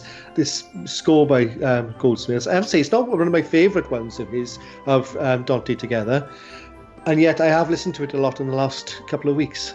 So then you've got 1996 is one that stands out for me, and I'm sure it will for you as well, guys. Another Star Trek film, and this time it's Star Trek First Contact. The favourite of mine of the Next Generation films. I'm not going to go into the whys and what fors. I've written quite a lengthy article on Film 89 defending Star Trek Generations. One thing I will say about Star Trek Generations, and this might come as a bit of a shock to a lot of people, but that film score is possibly my all-time favourite film score, bar none. It's probably the film score I listened to the most, maybe alongside Howard Shore's The Lord of the Rings film scores. But it is certainly up there in my top 5 film scores of all time. But taking that away, because that's not a Jerry Goldsmith score, that was Dennis McCarthy, Star Trek First Contact is definitely, for me, one of Jerry Goldsmith's best scores. It is phenomenal. Red alert! All hands to battle stations. Engage.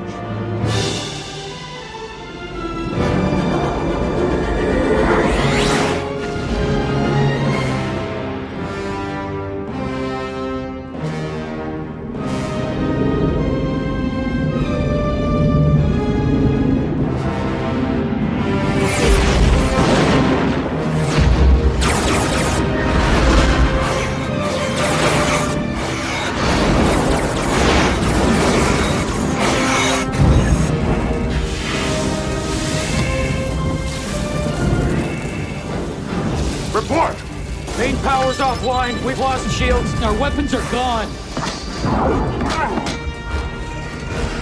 Perhaps today is a good day to die.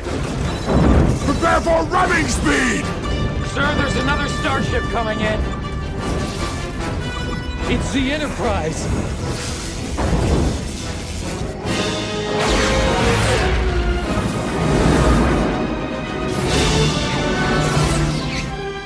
The Defiant's losing life support. Bridge to Transporter Room 3. Beam the Defiant survivors aboard. Captain, the Admiral's ship has been destroyed. What is the status of the Borg cube? It has sustained heavy damage to its outer hull. I am reading fluctuations in their power grid. On screen.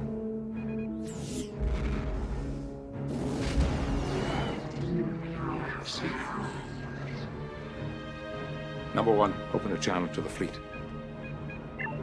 Channel open, sir. This is Captain Picard of the Enterprise. I'm taking command of the fleet.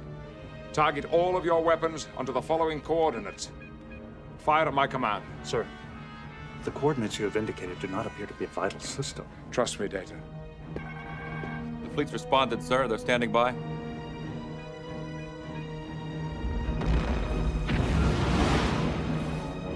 Fire.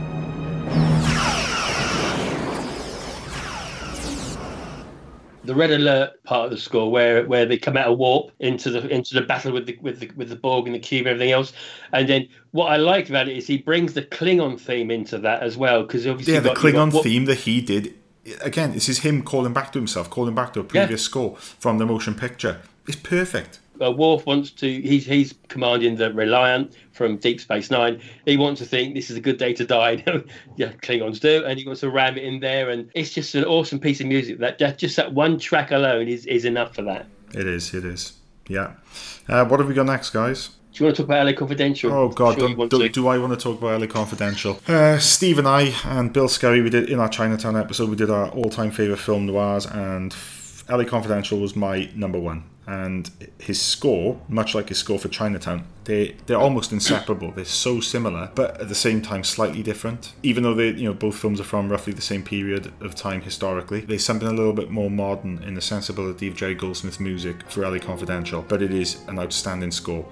Maybe not as... I don't think for me it's bedded in yet and it's as iconic as his score for Chinatown, but there's very little between the two. I haven't actually listened to this score. It's one I didn't get the chance to listen to. I haven't seen the film in a long time, but I had a little quick snip on YouTube, but it did remind me back, and I think it warrants a chat. And again, it's another one of a kind scores for Jerry. Yeah. So we know there's a lot of them do blend into each other, and we could be repeating ourselves. But again, this one again stands out again as on its own with about 5 or 6 other films.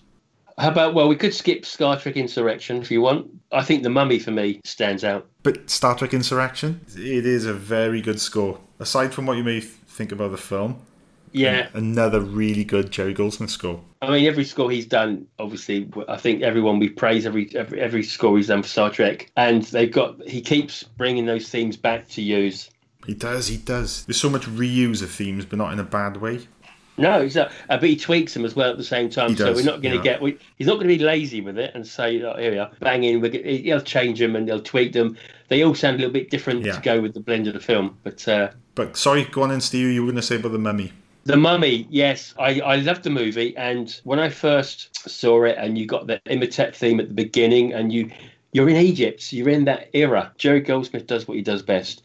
And he plants you and you're sitting on the desert there or in the sand amongst everything that's going on. And I think I like The Mummy as a film goes, and I don't think it's been given enough praise. Brendan Fraser, I don't know so much about him, to be honest, and the other Mummy movies, but I got a soft spot for this film. Yeah, is it? Well, it's better than Kingdom of the Crystal Skull. Yeah, I'll give you that. We've already mentioned about this sense of place that Goldsmith has, and I think that you really do feel like you are in ancient Egypt, don't you? Yeah, it is an epic score, and I've listened to it in its entirety in prep for this episode, and again, no complaints, really good score. One that I didn't listen to that I should have, because I'm a massive Paul Verhoeven fan, is Hollow Man from 2000. I like Hollow Man, I really do. It's a good film. I understand its detractors and its critics, but the score, from what I remember, and again, I haven't listened to in prep for this episode, again, perfectly fits the vibe and the feel of the film, which again is a bit of a, Kevin Bacon's character is he's a scumbag, isn't he? He's a guy that lets power get to his head. Goldsmith conveys that perfectly in another score that does its job. Yeah, I think this film does get a bit of a poor rep anyway, but I think it's a great movie. Love it. And we're getting to the point now that Jerry Goldsmith, his career was kind of winding down. Unfortunately, he died of cancer, age 75 was it 2004? I think so, yeah. And for me, his last great score was his score for Star Trek Nemesis, which, perfect that, is another Star Trek score. But and again, I know Star Trek Nemesis is not going to be deemed one of the best Star Trek films, but I personally do like it. I like all of the Next Generation films, to varying degrees. But his score for Nemesis does its job perfectly. Just listening to that last track of the album really got to me. So I was thinking, this is the last time we'll hear him doing Star Trek. Yes, it is. Because, unfortunately, his last full legitimate score for a film was Looney Tunes Back in Action from 2003, which I did skip through for about 3 or 4 minutes earlier today, but that's not something I ever want to listen to. Oh, come on. Star Trek Nemesis is his swan song. Yeah, it is. I think so. For me, it is Looney Tunes, because I know it's got a bad reputation because there's so much of studio interference in it, but it's still Joe Dante, and there are still moments of inspired wackiness that I love in it. So then, guys, are there any more that we want to discuss before we go on to our favourite Jerry Goldsmith scores? No, we'll wait till we talk. Yeah, we'll wait till we talk about our top 5. Stephen, if you want to go first. I've had to drop it's not easy to do a top 5, so we could come and go with this top 5, as you well know. And I've listened to you for for many times now where you try and put a top 5 together, and they can change from week to week or from month to month. But anyway, Oh yeah, certainly. when I watched a documentary on Jerry Goldsmith, the bulk of the documentary was the background to the making or to scoring the film The River Wild. I haven't seen that for years and I've forgotten the score, but I fell in love with it again. And Gail's theme with the horn section, it's a genius track. And I'm a bit soppy sometimes with some of the scores, but I just think it's gorgeous piece of music. And I've recently, luckily enough, it was on ITV2 recently, and I recorded it. So I sat and watched that movie, and it's a really good, well worth the watch if you've not seen it. It just comes across so well, and actually watching that documentary, seeing how you put it together, and it's fantastic, you know. That's a great documentary, that was. My number 5, I'm not going to say much about it because we've already discussed it at length, but it's Chinatown. And again, like you say, Stephen, creating a list like this is no easy feat, but I'm fairly happy that my number 5 is not going to be pushing out the 4 films above it. I love the score for Chinatown, but I've just not listened to it anywhere near the same, to the same degree that I've listened to the other 4 scores on my list. My number 5 is a bit of a shock to me because it's a film that was released in 1992. I saw the film in the cinema, haven't thought of it since. It made no impact on me whatsoever. I only saw it because of the director. And I only started listening to it because of this podcast. And I loved it. And that's Medicine Man. The director was the once great John McTiernan. I love the opening melody, which has got a cool South American feel to it. But I think the score really kicks off when you get the love theme, which is incredibly stirring. There's a moment in the film when Lorraine Bracco, who stars with Sean Connery, who apparently was really, really difficult in the film. But she climbs to the top of the canopy of the Amazon rainforest, and the camera sweeps around her, and you see the true beauty of this, magnificent place.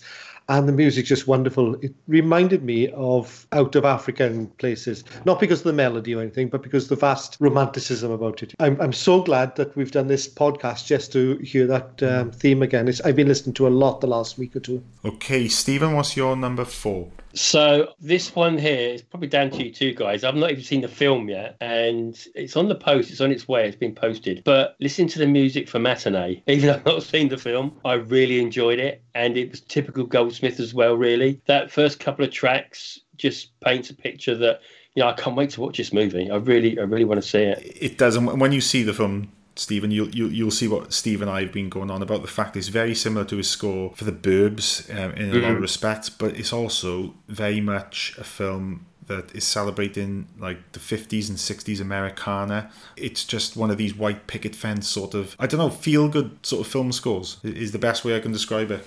Yeah, I know I use the word nice, and that sounds demeaning, but it is a really, really nice film. It is. So my number 4, we've spoken about it. It's Alien. I couldn't, in all good conscience, do a list of my favourite Goldsmith scores without putting Alien on it. It's not the one that I would grab off the shelf to listen to every day of the week, because I think you've got to be in the right mood for it. But as soon as I put it on, it just gets its teeth into me. As I've said earlier, it just perfectly matches what Ridley Scott was trying to do. It's this perfect blend of ethereal science fiction and just pure terror. Oh, absolutely. Yeah, it's fantastic. Steve, what's your number 4? My number 4 is another film we've discussed already, and that's The Planet of the Apes, going all the way back to the 1968. As we said, it's some of the pieces in it. The Searchers, as I said, one of the great. When you listen to that piece of music, it makes you thirsty, and it's completely disorientating. It's sparse, and we've already discussed it, but it's tremendous. Agreed. Stephen, what's your number 3? Okay, I've gone for The Omen. It's one of my favourite all-time movies, and the score is definitely, again, one of a kind. I was just thinking about the scene from the safari park, which I've actually been there as a kid, and again, yes, the baboon did rip my dad's car apart to a certain degree, but the idea of having the love theme at the beginning and then bringing in this terrifying situation of the animals turning on Damien in the car, it's just a wonderful piece of music. I love it. It's got obviously the vocals as well. It elevates that part of the film. You can see the way that how terrified that they are sitting in that car with all them animals trying to attack them. It's brilliant. Okay, my number 3 is a film that we've already discussed and a score we've already discussed, but it's Star Trek First Contact. I'm not going to say too much more about the score, other than probably a justification as to why I'm putting this on you above Star Trek The Motion Picture, and it's simply because Star Trek First Contact is a film that I prefer much more to the motion picture. It's a film I've seen far more times. Therefore, it's a score that I've listened to a lot more. And when I listen to the score, I'm seeing the stuff. Basically, the film is playing in my head. But I think there's just a lot more variety to a score for First Contact. There's that track called Fully Functional where the Borg Queen is trying to seduce Data, and it's just so trying to describe that. It's just, again, ethereal, sort of like magical but seductive. There's far more variation in tone in his score for First Contact, and I think it's probably one of Jerry Goldsmith's most all-encompassing scores, where he kind of goes everywhere, but it's all still within the realms of action, horror, science fiction. It's just a fantastic score, and alongside my pick at number 2 is probably the Jerry Goldsmith score I've listened to the most. That's understandable. I mean,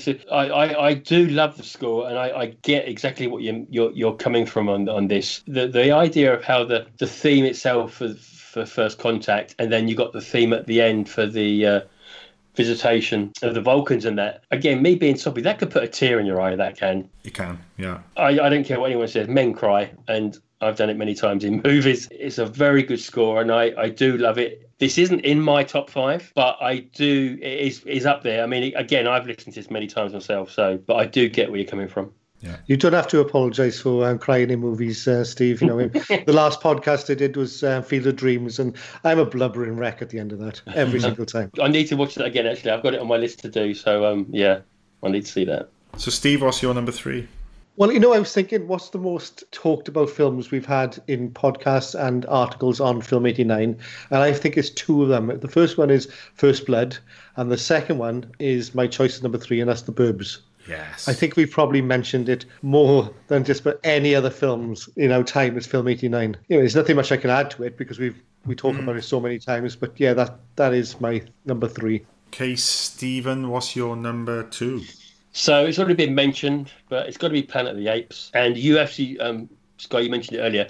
The track The Hunt is where we see the apes on riding for the first time, when you've got the cornfield there, and you can hear these horns, and they're all frightened. You don't know why, and this massive carnage of people running around trying to escape them, and it's a fantastic scene. That is one of my favourite scenes. Obviously, the end of the movie is brilliant, and there's some other pieces as well. But that scene for that 5 minutes, I think it's one of the best bits of Goldsmith scores that I've listened to. Agreed. My number 2 is, and there's not much more I can say about it, is Total Recall. It was vying for the top spot, and it nearly got it. And I think the first draft of this list I did, Total Recall was number 1. But when I listened to the score that's in the number 1 spot, it just edged it out. But again, these two are interchangeable. Tomorrow, Total Recall could be at number 1, but at the moment, it's my number 2 score. Yeah, my number 2 is another one we've discussed extensively tonight. You know, it's lyrical and scary. It's alien. Mm-hmm. It's beautiful. It is. So, Stephen, what is your number 1? Well, I've left out a lot of films, but I'm going to go true to my heart with this. And I'm going to say Star Trek the Motion Picture. Thank God you did. I saw this at the cinema, picked up the score, went home. Oh, actually, went to my mate's first. I let him record it onto tape before I took it home. And the original album is worn out. It is very thin now. So obviously, one of the best parts of this is the Enterprise music, when we get to obviously see Kirk go around in the shuttle and everything else. And there's nothing else like it. I played the whole 2 albums I've got on vinyl, which is the La La Land's version of it. There are many. There's many more, and I've also got 3 CD coming from LA at the moment for this movie as well. That's how much I adore this picture. Yeah, it's ingrained in me. It lifts a smile on my face. I don't need to watch the film. I can listen to the score, shut my eyes, and I'm there all the way. Not a bit missed of the film. I'm just loving it. Yeah, you'll get no argument from me. Amazing score. My number 1, I've already said, as much as I can say about it, but the one additional thing I will say is every time I hear the end credits music from The Burbs, I just... You talk, Steve, about films bringing you to tears. This one is for me, that one track, even though the rest of the score I also love, but that one track is just tears of joy for me. It is just the most uplifting piece of music I think Goldsmith has ever done. And much like the film, it just makes me feel good. It's the best way I can describe it. It's just beautiful. And that's, for every reason, that could be number 1. I've got no qualms with what you want to put there. And for that reason, it's well worth it. Yeah. Steve, what's your number 1? Well, my number one is also another Joe Dante, and that's Explorers. Yeah. I don't know what it's about this film, but it stayed with me ever since I first saw it. Construction is one of my favourite pieces of all time. Like The Burbs, it's incredibly entertaining. It's classic strings and classic orchestra with electronic, combines to the greatest effect. It captures small town suburbia alongside, these huge dreams of space travel. And there's some other highlights like She Likes Me, which is a romantic but futuristic, and First Flight, which is really, really stirring. And to me, the effect of the album is odd because it combines this otherworldliness with the down-to-earth quality that captures kids' dreams, Yeah. It's wonderful. It's one of my favourite albums of all time. Awesome. So we put a tweet out to social media and we had an absolutely huge response. And I have to say now, given the fact we're over 2 hours of unedited recording time, I'm probably not going to have enough time to read them all out. But we'll start with, before we go to our listeners, we'll start with the team. Neil Gaskin has picked number 5. The Man from Uncle theme. He says it's a bit of a cheat for me as it's easy to pick one tune and a theme tune at that, but I truly miss the big event themes for TV shows, and this is a classic example of one. Number 4, he's got Planet of the Apes. From its slow, methodical opening to its unnerving crash landing piece, the score immediately feels or creates a feeling of insecurity and uncertainty. The chords and melodies played all seem familiar and yet somehow out of place, keeping with this strange, new, in inverted commas, planet we find ourselves on. He says of the track The Hunt that you mentioned, Stephen, that track inspires the terror felt by the human protagonist. It almost seems hopeless to resist the ape predators. You can almost feel the strength and fury rushing towards the prey. Number 3, he's picked Star Trek The Motion Picture. To take on a project that is already associated with its own long-standing theme and then completely make it your own tells you everything you need to know about Jerry Goldsmith. The main opening that would later go on to be the Star Trek The Next Generation theme tune is nothing short of iconic, and of course, as much as we were treated to a 45-minute tracking shot of the all-new Enterprise, we also got Goldsmith's beautiful accompaniment to hold our utter awe and reverence alongside James T. Kirk's mutual admiration for the vessel. And number 2, unsurprising for anyone who knows Neil, is First Blood. The title track First Blood gives both a complete capture of the character, his pain and anguish, and the endurance of the ensuing adventure ahead, while still managing to convey the sense of sadness attached to it. The tunnel theme could actually be lifted from an old horror score and encapsulates the complete terror of the claustrophobic elements attached to it. However, the piping of the regimental trumpets seemingly provide both the character and viewer with a reassurance not to give up hope. And of the track Hanging On, he says very similar in motifs to Total Recall's The Big Jump. In its almost breakneck intensity, it never fails to get my pulse racing. And speaking of Total Recall, that's his number 1. A heady mix from its opening titles, the adrenaline-pumped action piece The Dream, mixed with the sci-fi mystery of The Mutant, and of course, Clever Girl and The Big Jump, which in my opinion are the greatest action scene accompaniments ever written. Fully agree, Neil. A great score lures the viewer even deeper inside what they are seeing, and these 2 tracks almost make me feel out of breath as I get dragged into the relentless pursuit of Quaid. Beautifully put, Neil. Our very own Richie Roberts has got number 5, The Burbs, number 4, Poltergeist, number 3, Alien, number 2, First Blood, and number 1, Star Trek The Motion Picture. His honourable mentions are The Omen, Planet of the Apes, and Total Recall. John Arminio, who was on last episode with Steve, he is on Twitter at Quasar Sniffer. He's picked Star Trek The Motion Picture, Alien, First Blood, Omen, and The Secret of Nim. That is in no particular order. He says that Star Trek theme makes my cold, desiccated heart swell with optimism. Another previous guest on Film 89 and a great friend of the podcast, Tony Stella. You'll find him on Twitter at Studio T Stella. He's picked Chinatown, Alien, Planet of the Apes, and Rambo. Another member of the Film 89 team, Stephen Saunders, you'll find him on Twitter at SJ Saunders, has picked number 5, Chinatown, number 4, Alien, number 3, Gremlins, number 2, Star Trek The Motion Picture, and you're going to like this one, Steve, number 1, The Explorers. Gives me chills. And going out to our listeners, Michael Eddy is on Twitter at MichaelEddy6. He's picked The Wind and the Lion, The Edge, Capricorn 1, The Boys from Brazil, and Under Fire. Another one of our favourite listeners is Alexandra Daniels. You'll find her on Twitter at FilmVinyl. She has picked in no particular order The Omen, The Secret of Nim, Alien, Psycho 2, yes, and Star Trek The Motion Picture. David DC at DC_David has picked The Omen movie soundtracks, Seconds, the John Frankenheimer film, Capricorn 1, Alien, The Satan Bug. Mm. Then you've got Carlton, who's on Twitter at bouncing the 500, has picked The Omen, Star Trek the Motion Picture, Twilight Zone the movie, Gremlins and Basic Instinct. Then you've got Alexander Schiebel, who is at Xander Scores on Twitter. He's picked The Wind and the Lion, Shadow, Lionheart, Gremlins 2, Rudy and about 30 others. Sule,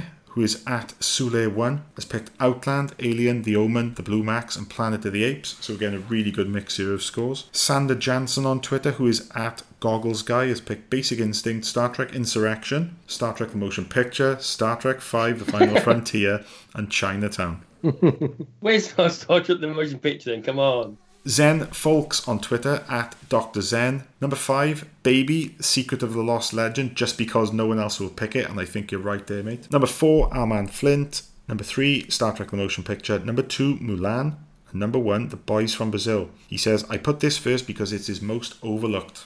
TC Rastani, who's on Twitter at After Hours TC, has picked Air Force One, Gremlins, First Blood, Star Trek The Motion Picture and Patton. Nick Michalak, Ravens Film Productions, who is on Twitter at Ravens Films, has picked Star Trek The Motion Picture, First Blood, Alien, Total Recall and Gremlins. Andrew Scott Mayer, who is at ZenLogic101, he's picked number 5, Alien, 4, The Sand Pebbles, 3, Planet of the Apes, 2, Star Trek The Motion Picture, and number 1, The Omen. And last but not least, you've got Score Q's at Movie Scores, has picked number 5, Total Recall, number 4, Medicine Man, number 3, Rambo First Blood Part 2, number 2, Hoosiers, and number 1, Star Trek The Motion Picture.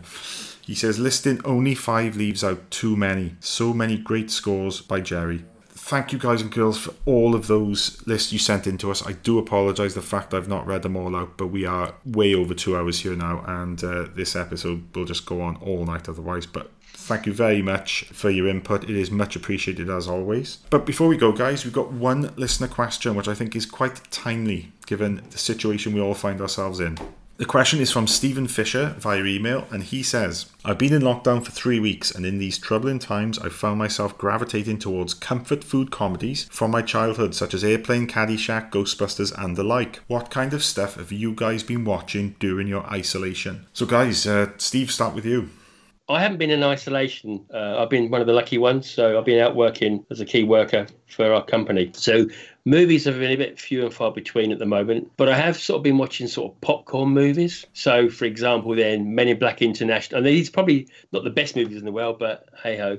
So Men in Black International, Fantasy Island, Jumanji 2 comes to mind as well. I've watched recently. I have watched a few that have been involved with Jerry Goldsmith, but, you know, I wish I had time to watch more, to be honest. I've not had the opportunity to do so at the moment. Steve, what about you? Well, I've been watching quite a bit of some film noir, and one which really stood out was The Crimson Kimono, which is directed by Sam Fuller. One of the actors in it is James Shigeta. I'm sure you know that name. From Die Hard, yeah. From Die Hard. He's a very young man in this film, he was. It's a bit of a romance. It starts off as a typical film noir, but then it turns halfway through as a like an interracial romance, which, considering it was 1959, it was quite bold. The other film, which I would highly recommend, and this is not a easy watch, is The Handmaiden, which I had never seen before, and that's Park Chan-wook's film from 2016. I managed to get my hands on 2 versions, the theatrical version and the director's cut, which is a longer version.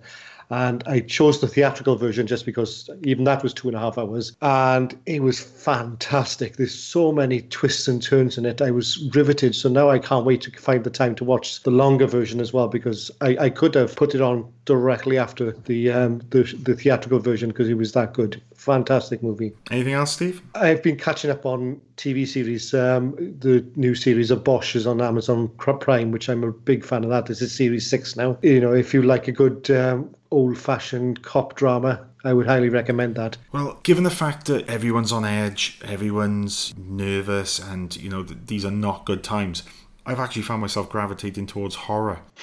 Don't know why, but I've just been binging on horror films that I've seen years ago, decades ago, in fact, and rewatching them, and actually watching a load of older horror films that I've never seen, and some of which I again, saw when I was very young. Just looking at the list of films which I've rewatched or watched for the first time on IMDb, you've got Creepshow 2, Dr. Terror's House of Horrors. I've watched a lot of Hammer horror. James Wills' The Old Dark House. Life Force, Toby Hooper, that's one of your favourites, Steve. Yes, that is. The Curse of Frankenstein, What We Do in the Shadows, which is more of a comedy, but I'd never seen that before. Taika Waititi's film, absolutely fantastic. I've watched some William Castle. I've gone back and rewatched some old Hitchcock. I've rewatched 39 Steps. I've watched some trashy sci-fi. I've watched Roger Corman's Battle Beyond the Stars. You're really going old school. A lot of horror. Lords of Chaos, the film about Norwegian thrash metal. I've watched Horror Express, which is another Hammer film. That's a good one, yeah. Rewatched the original Japanese Ring. Again, like I said earlier, I've watched some Dario Argento. I've rewatched Bird of the Crystal Plumage, Profundo Rosso. I've watched for the first time The Burning, which is a slasher. Oh, mate, that's wicked. Yeah, never seen the film. I thought, have I ever seen The Burning? I thought I had, but I haven't actually seen it. One of the most pleasant surprises was George Romero's Season of the Witch, which isn't really a horror film. That's really, really good. It is a really good film, and far better than his next film, The Crazies, a film which I saw when I was younger and loved, but rewatching it just didn't do it for me. Oh, I did actually watch it, funnily enough. I forgot about that, yeah. And then I've mixed it up then with some stuff like The Spy Who Came In From the Cold, which I'd never seen. A fantastic performance from Richard Burton. Finally watched Hunt for the Wilder People. Again, that's great. Yeah, really good film. And Requiem for a Dream. It's 20 years old. It was on my list of films I'd never seen. And oh my God, that film just... That's a hard watch. It is a hard watch. It is. Almost towards the end, when it's getting really, really sort of bleak and bad, I actually snapped out of it and thought, do you know what? This is not me, fortunately. This is not anyone close to me. And I was just washed over with a sense of relief. Absolutely fantastic film. So yeah, Stephen Fisher, great question. For whatever reason, I've been gravitating towards horror and things like that. Well, if I can ask you a question, Sky, how long have you been in isolation to watch all that? Well, I haven't been, because I'm also a key worker, but I've just I'm just watching a lot of it on my tablet, to be honest with you. Are you working from home then, Sky? Or no, no. I'm actually full time in work, doing about 60 hours a week as well. I doff my hat to you, because I haven't had time to watch all that, and I'm at home all the time, working from home. Right, so before we wrap things up, we've got a little promotion courtesy of Stephen. For the next month, listeners to Film 89 will be able to get 10% off all purchases from silowave.com. Steve, do you want to tell us a bit about Silowave? I first come across Silowave. It was actually on the Facebook page, because I always buy my vinyl from the States. Some of the vinyl comes with an import tax, but when I got to know Ian, and I do speak to him regularly on Facebook, he gets a lot of the Waxworks copies. So, for example, Sorcerer. Yeah, which you're well aware of. He picks those up and gets them across. Incredible cover art by our friend Tony Stella. It is, isn't it? I just stare at that vinyl when I look at it. It's awesome. And yeah, so Ian does get a lot of soundtracks. He does have a lot of alternative music as well. Some of it can be synth and stuff. If you check out the website and check out, there's a stack of it there. So please go on to www.silowave.com. That's PSILOWAVE.com and enter the promo code FILM89 for 10% off all purchases, and that's valid for the next month. And also, I did promise friends on the Facebook Powerhouse Indicator group that I would plug their no podcast. It's not actually run by the label. It's purely run by the admin guys that run that Facebook page, whereby they cover a whole gamut of releases by Powerhouse Indicator, which is one of my favourite boutique Blu-ray labels. Please check them out. It's a great podcast. It's early doors for them, but if you love that label, definitely worth checking out. And Steve, what about your book? Oh, of course, yes. I just want to thank everybody who has supported so far. Lucy Forever. It's available on Amazon, on paperback and Kindle Unlimited. If you subscribe to Kindle Unlimited, you can get it for free. It's sold really, really well so far. And this weekend, I'm getting my first ever royalties. So I know. Fantastic.